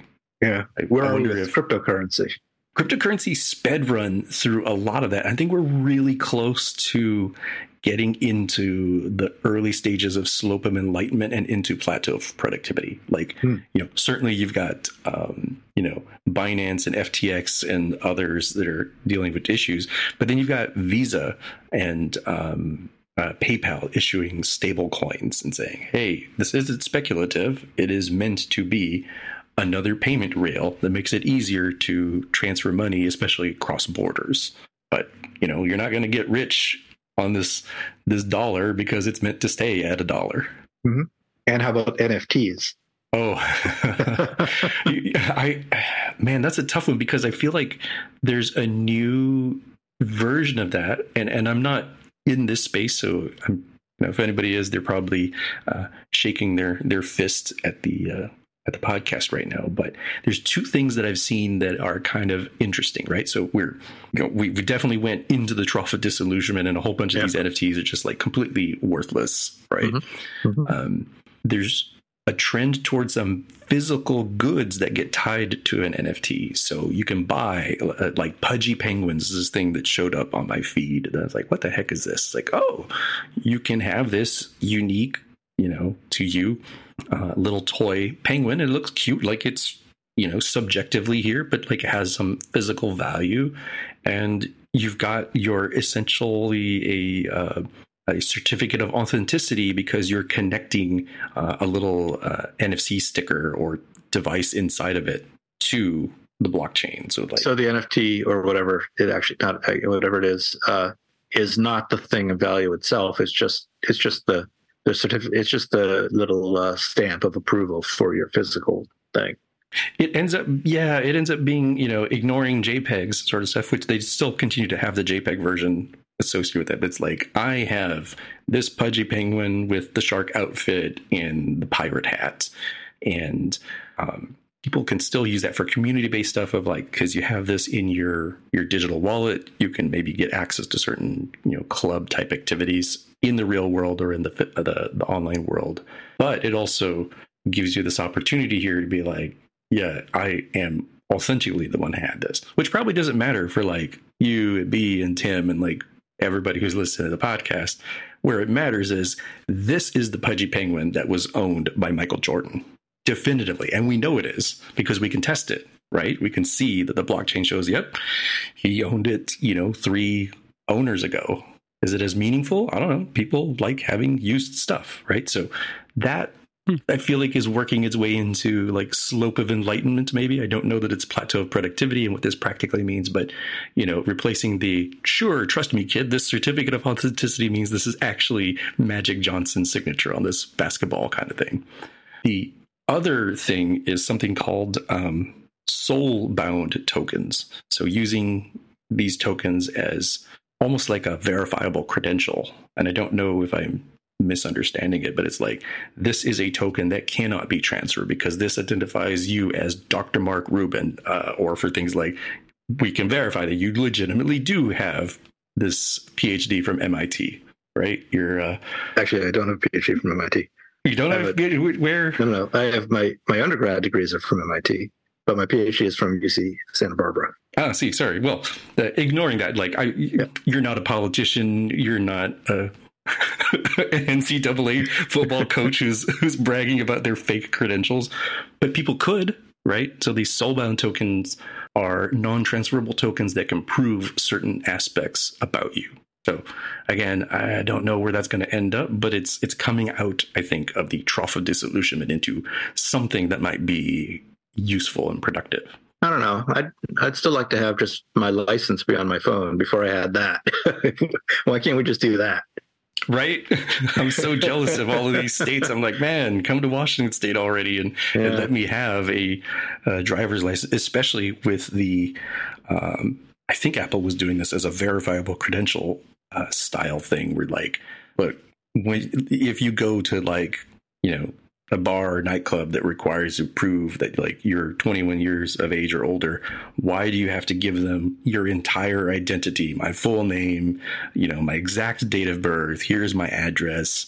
Completely unnecessary. All they really need to know as the bouncer or the gatekeeper is this person over the age of 21, right? How they got there, don't really care. Are they precisely 21 or are they well past 21 like I am? Doesn't really matter. And you certainly don't need to bleed other information. I haven't had that problem in many years. They should hypothetically be carding everybody who walks through that door, right? whether they do or not, different. But like those sorts of things are interesting. Of like, how can we do stuff? And I kind of just want the digital model. Like I probably will continue to carry the physical driver's license because I'm the kind of person who likes having, offline backups where possible. Mm-hmm. But I sure would like to have it be an option of like, oh, holy smokes, I somehow walked out the door without my wallet. Well, then no problem. I still have my driver's license with me on my phone because I'm always going to have my phone with me. Or if I can do it from my watch, because I probably have my watch on me, that sort of thing. Well, they should just be able to do a retinal scan. We're not quite there yet. Or a fingerprint scan. Yeah, Touch ID. Touch ID at the bar gets you in. It should. Or Face ID. I mean, the verify your identity by bank is something that other countries have done. So I'm interested in that coming. Yeah, we do that here in Canada. Yeah, right. Like you prove for I've got an account at Scotiabank or TD Bank or Royal Bank of Canada, right? That's how you log into your government account. Yeah.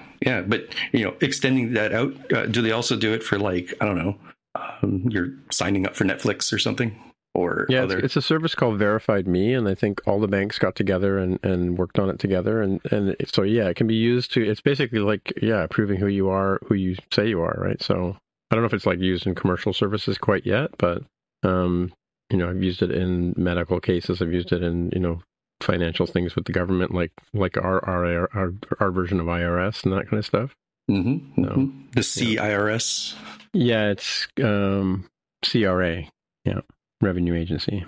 I also am pretty interested in this idea, and I don't know if it's going too far, but certainly Google and Apple pretty much know who you are, potentially even better than your government or at least your bank, right? Like, why couldn't I use my Apple identity and be like, yep, here you go. Let me go sign up for, water service, electric service at my house. Why couldn't I sign up for things, real serious government thing? Like, can you look me straight in the face and be like, oh no, they don't know who you are. Are you serious? Apple definitely knows who I am. Let me tell you, when I purchased the dang iPhone, how they knew exactly who I am and how it was like a little painful this morning because the service wasn't up for the thundering herd problem, but it was like 2 taps to have everything that I wanted shipped to me, right? Good luck doing that on any government form or even bank forms for that matter. And since I'm talking about stuff I'm grumpy about, I'm reminded that I actually had to replace my physical Apple Card. Did I tell you guys about this? Wow, really? No. Yeah, so I got these notifications, was this 3 or 4 days ago? I got these notifications on my wallet of like, hey, we have declined these suspicious looking transactions. Go into Apple Wallet, review them, and accept or decline. I was like, wow, these are weird, like, $1 to $2 purchases, attempted purchases at almost simultaneously at a bakery in Fort Worth, Texas, and some beauty shop over in New York City. So clearly the fraud mechanism detected this oddity, this attempt. I declined it, and it says, okay, great. We have, locked down your Apple Card. Tap here to open up the business iMessage, chat message stuff and request a new card, which was pretty simple. Very straightforward. They sent it within 3 days. I now have a new activated physical Apple Card. I kind of want a new one. Mine's getting a little old and dirty and filthy. A little beat up. Mine it has one gouge in it that it's nearly identical, this new one, to the old one. I'm actually a little shocked that they didn't reorient it to use the chip as the primary guiding thing of like you're sliding the chip in like the card in like portrait mode. And so I thought they were going to rotate the Apple logo and the Goldman Sachs logo. Instead, they still have it sort of landscape mode, like as if you were constantly swiping the card with a magnetic strip. But otherwise, it's yet another reason why, as cool as the physical titanium card is, I actually prefer ignoring the extra money back percentages, ignoring that, which is nice. I actually prefer using Apple Pay where possible because this problem can't happen. right? I have no clue where I used that physical Apple Card that somehow clearly, got leaked somewhere. Was it a reader? Yeah, can you lock the card like you can with the credit card? Like, can you lock it so it can't be used for transactions that you're not aware of? You can lock the card. I'm afraid to do so right now because I don't want to activate another one.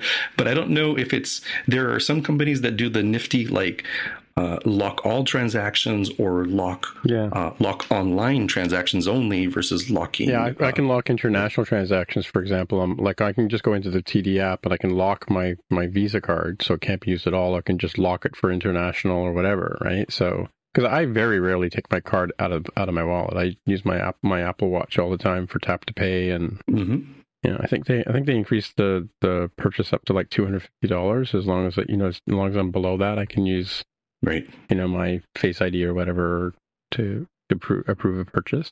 Yeah.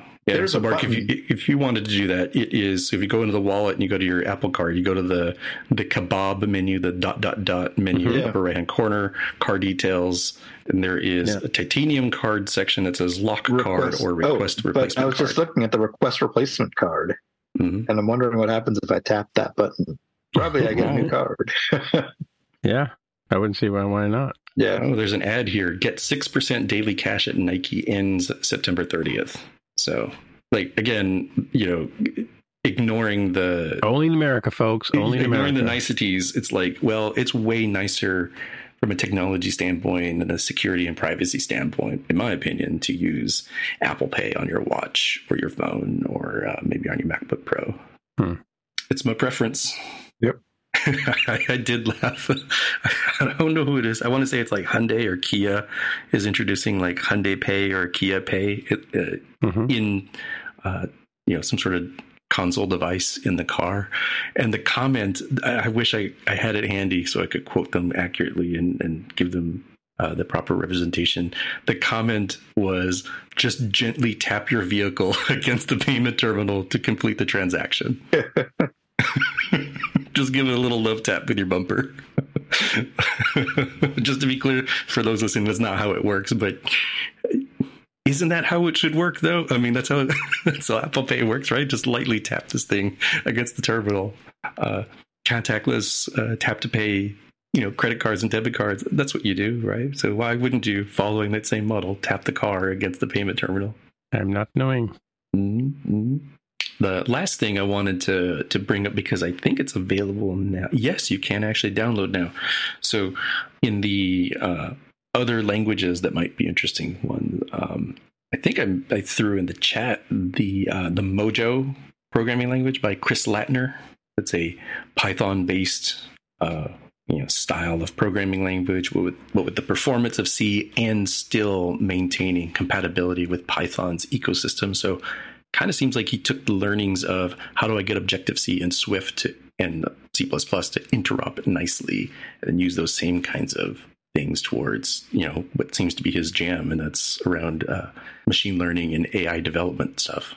It's been in preview for a while now. Now it looks like you can actually download the SDK. It requires a sign up, apparently. For Mojo, reading here from the website, modular.com/Mojo. Mojo, the programming language for AI developers. Mojo combines the usability of Python with the performance of C, unlocking unparalleled unparalleled programmability of AI hardware and extensibility of AI models. So it's trying to be, for what I could tell, and trying to remind myself, a bit more of a provably correct Python with faster performance. One thing I should have put down as my pick as well is that RevenueCat has rolled out paywalls. So, you can use RevenueCat to manage your subscription inside your iOS app, and it dovetails with the subscription services that Apple has. Where you basically put what you want to sell and how you want people to consume it. But you can now put a paywall in your app, so you can, have recurring revenue. I think it's kind of cool. It's in beta right now. No reaction from you guys whatsoever. No, neat. Sorry, yeah, cool.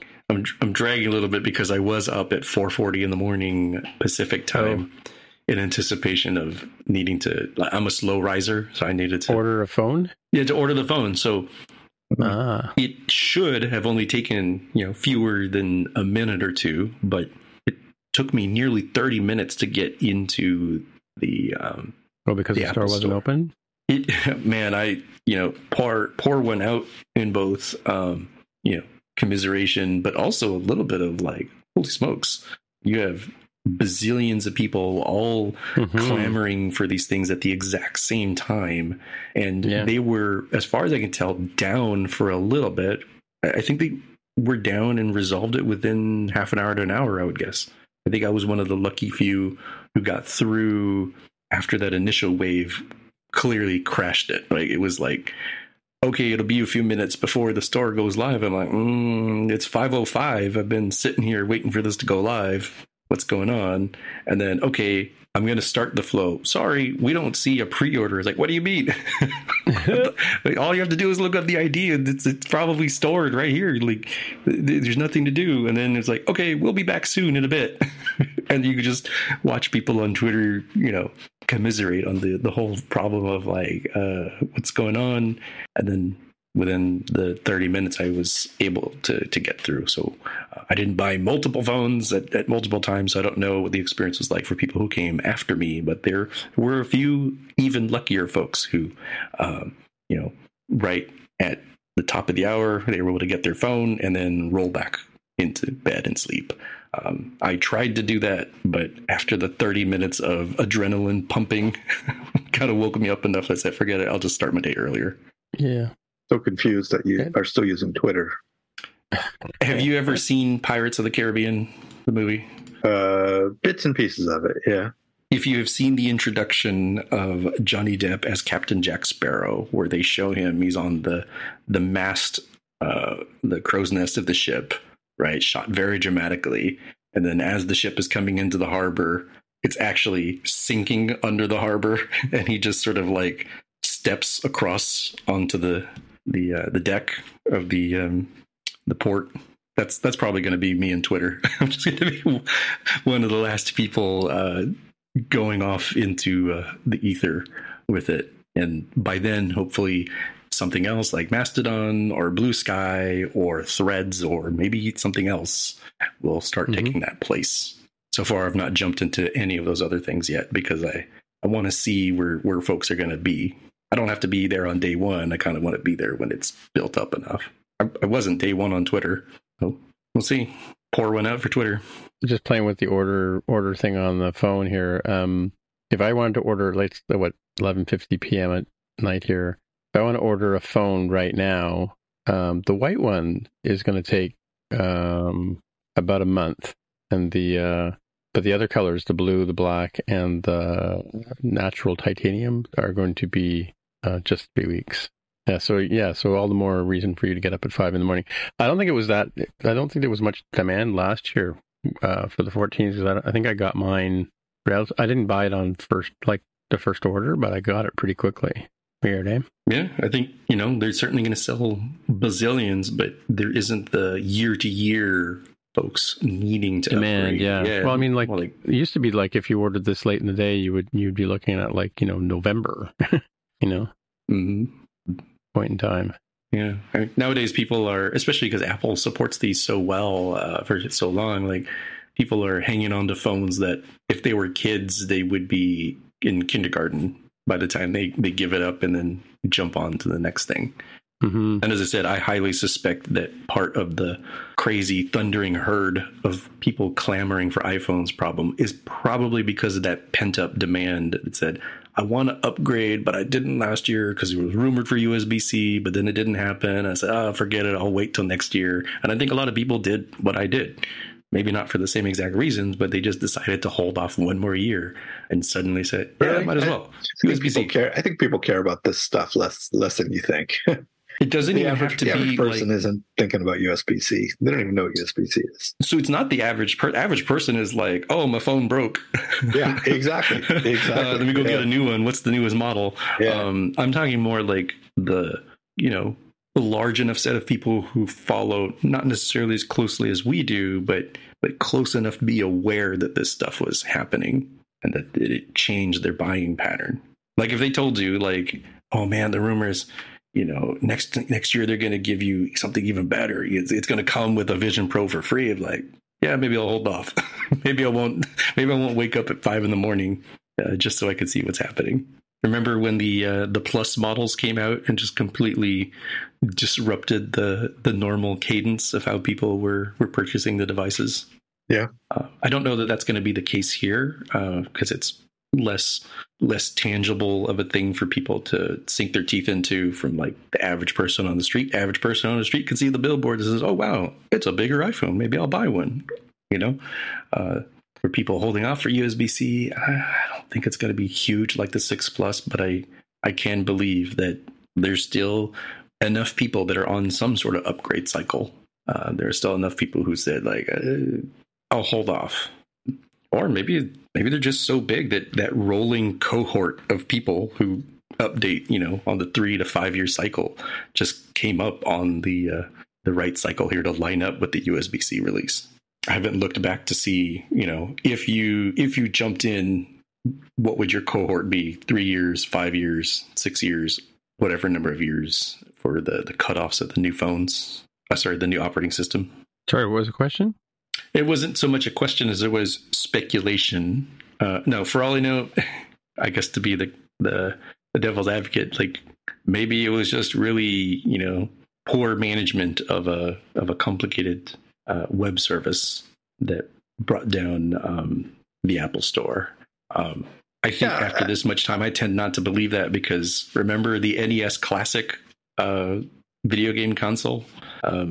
That brought down Amazon, and they clearly know how to do the web and e-commerce. So I think this is just an unsolved problem for distributed systems, which also have to do very strong guarantees that you're not double spending money. You're not oopsies.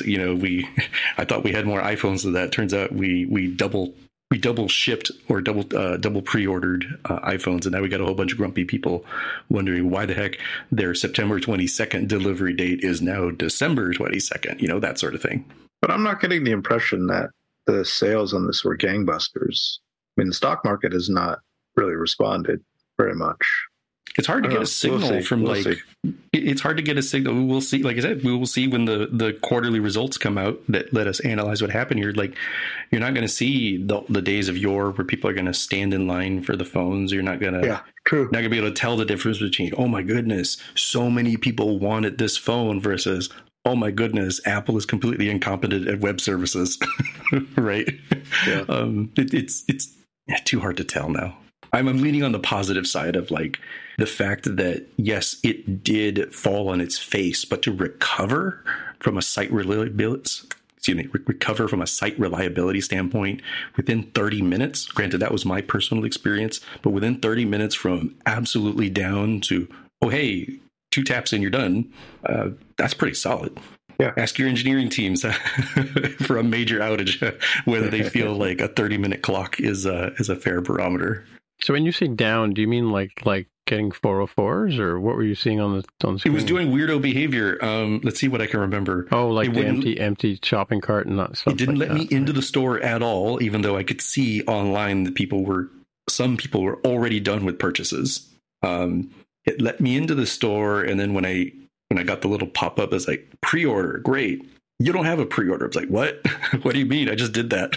It's all there with my accessories and everything. And then I couldn't get back into the store again. And then I think somewhere around the 30-minute mark, it was about 5:30 in the morning, my time, Pacific time, I was finally able to get in, tap, yes, I do want to pay with Apple Pay. It's already got my address saved, and then you're done. So very smooth at that 30-minute mark. But this sounds like they just had, they obviously have many, many, many servers in parallel, and some of them were just not behaving. So if you got lucky and got one of the good ones, you were fine.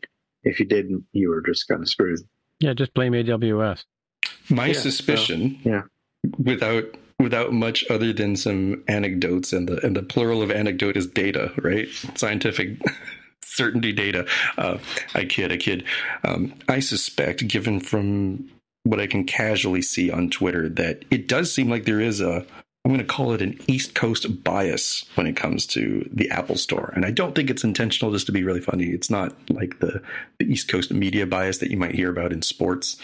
I think it's just the fact that like AWS, for example, in Virginia, this East Coast state, US East 1 is like where the vast majority of their servers are. And Google has stuff in that same general area, and I think Microsoft does as well. So wouldn't surprise me, like, oh, look, the beefiest servers are there. And so if you're sitting there in like Boston or New York, you're probably doing totally fine. Whereas if you're over here on the West Coast, you're dealing with like, you know, the next tier of services and servers from the other region, the alternative region. And also, if you're up at 5 o'clock in the morning on the East Coast, you're only competing against the other people on the East Coast who are also up at 5 o'clock in the morning.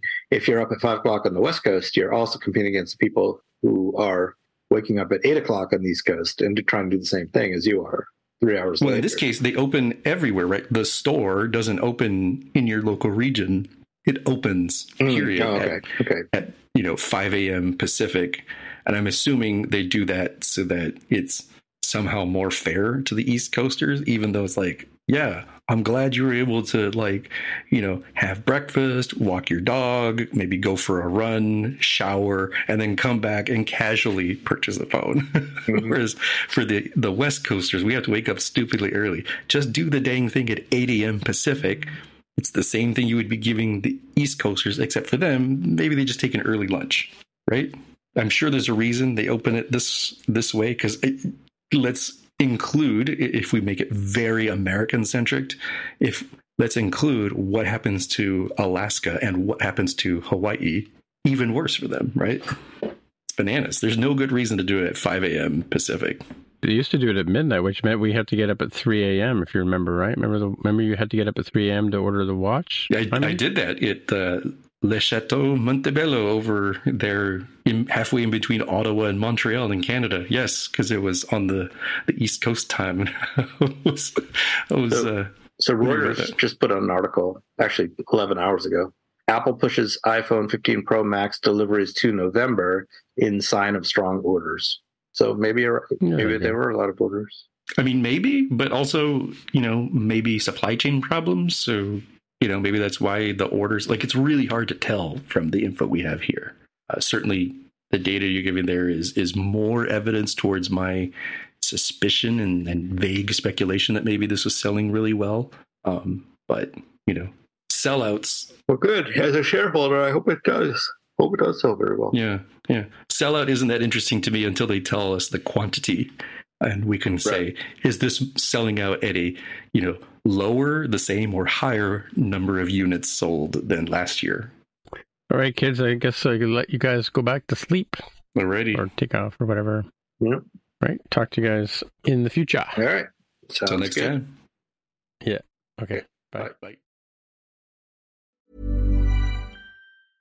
Hey, it's Paige DeSorbo from Giggly Squad. High quality fashion without the price tag. Say hello to Quince. I'm snagging high-end essentials like cozy cashmere sweaters, sleek leather jackets, fine jewelry, and so much more. With Quince being 50 to 80% less than similar brands. And they partner with factories that prioritize safe, ethical, and responsible manufacturing. I love that. Luxury quality within reach. Go to quince.com/style to get free shipping and 365-day returns on your next order. Quince.com/style. Planning for your next trip? Elevate your travel style with Quince. Quince has all the jet-setting essentials you'll want for your next getaway, like European linen, premium luggage options, buttery soft Italian leather bags, and so much more. And is all priced at 50 to 80% less than similar brands. Plus, Quince only works with factories that use safe and ethical manufacturing practices. Pack your bags with high-quality essentials you'll be wearing for vacations to come with Quince. Go to quince.com/pack for free shipping and 365-day returns. Imagine the softest sheets you've ever felt. Now imagine them getting even softer over time. That's what you'll feel with Boll & Branch's organic cotton sheets. In a recent customer survey, 96% replied that Boll & Branch sheets get softer with every wash. Start getting your best night's sleep in these sheets that get softer and softer for years to come. Try their sheets with a 30-night guarantee. Plus, get 15% off your first order at BollandBranch.com. Code BUTTERY. Exclusions apply. See site for details.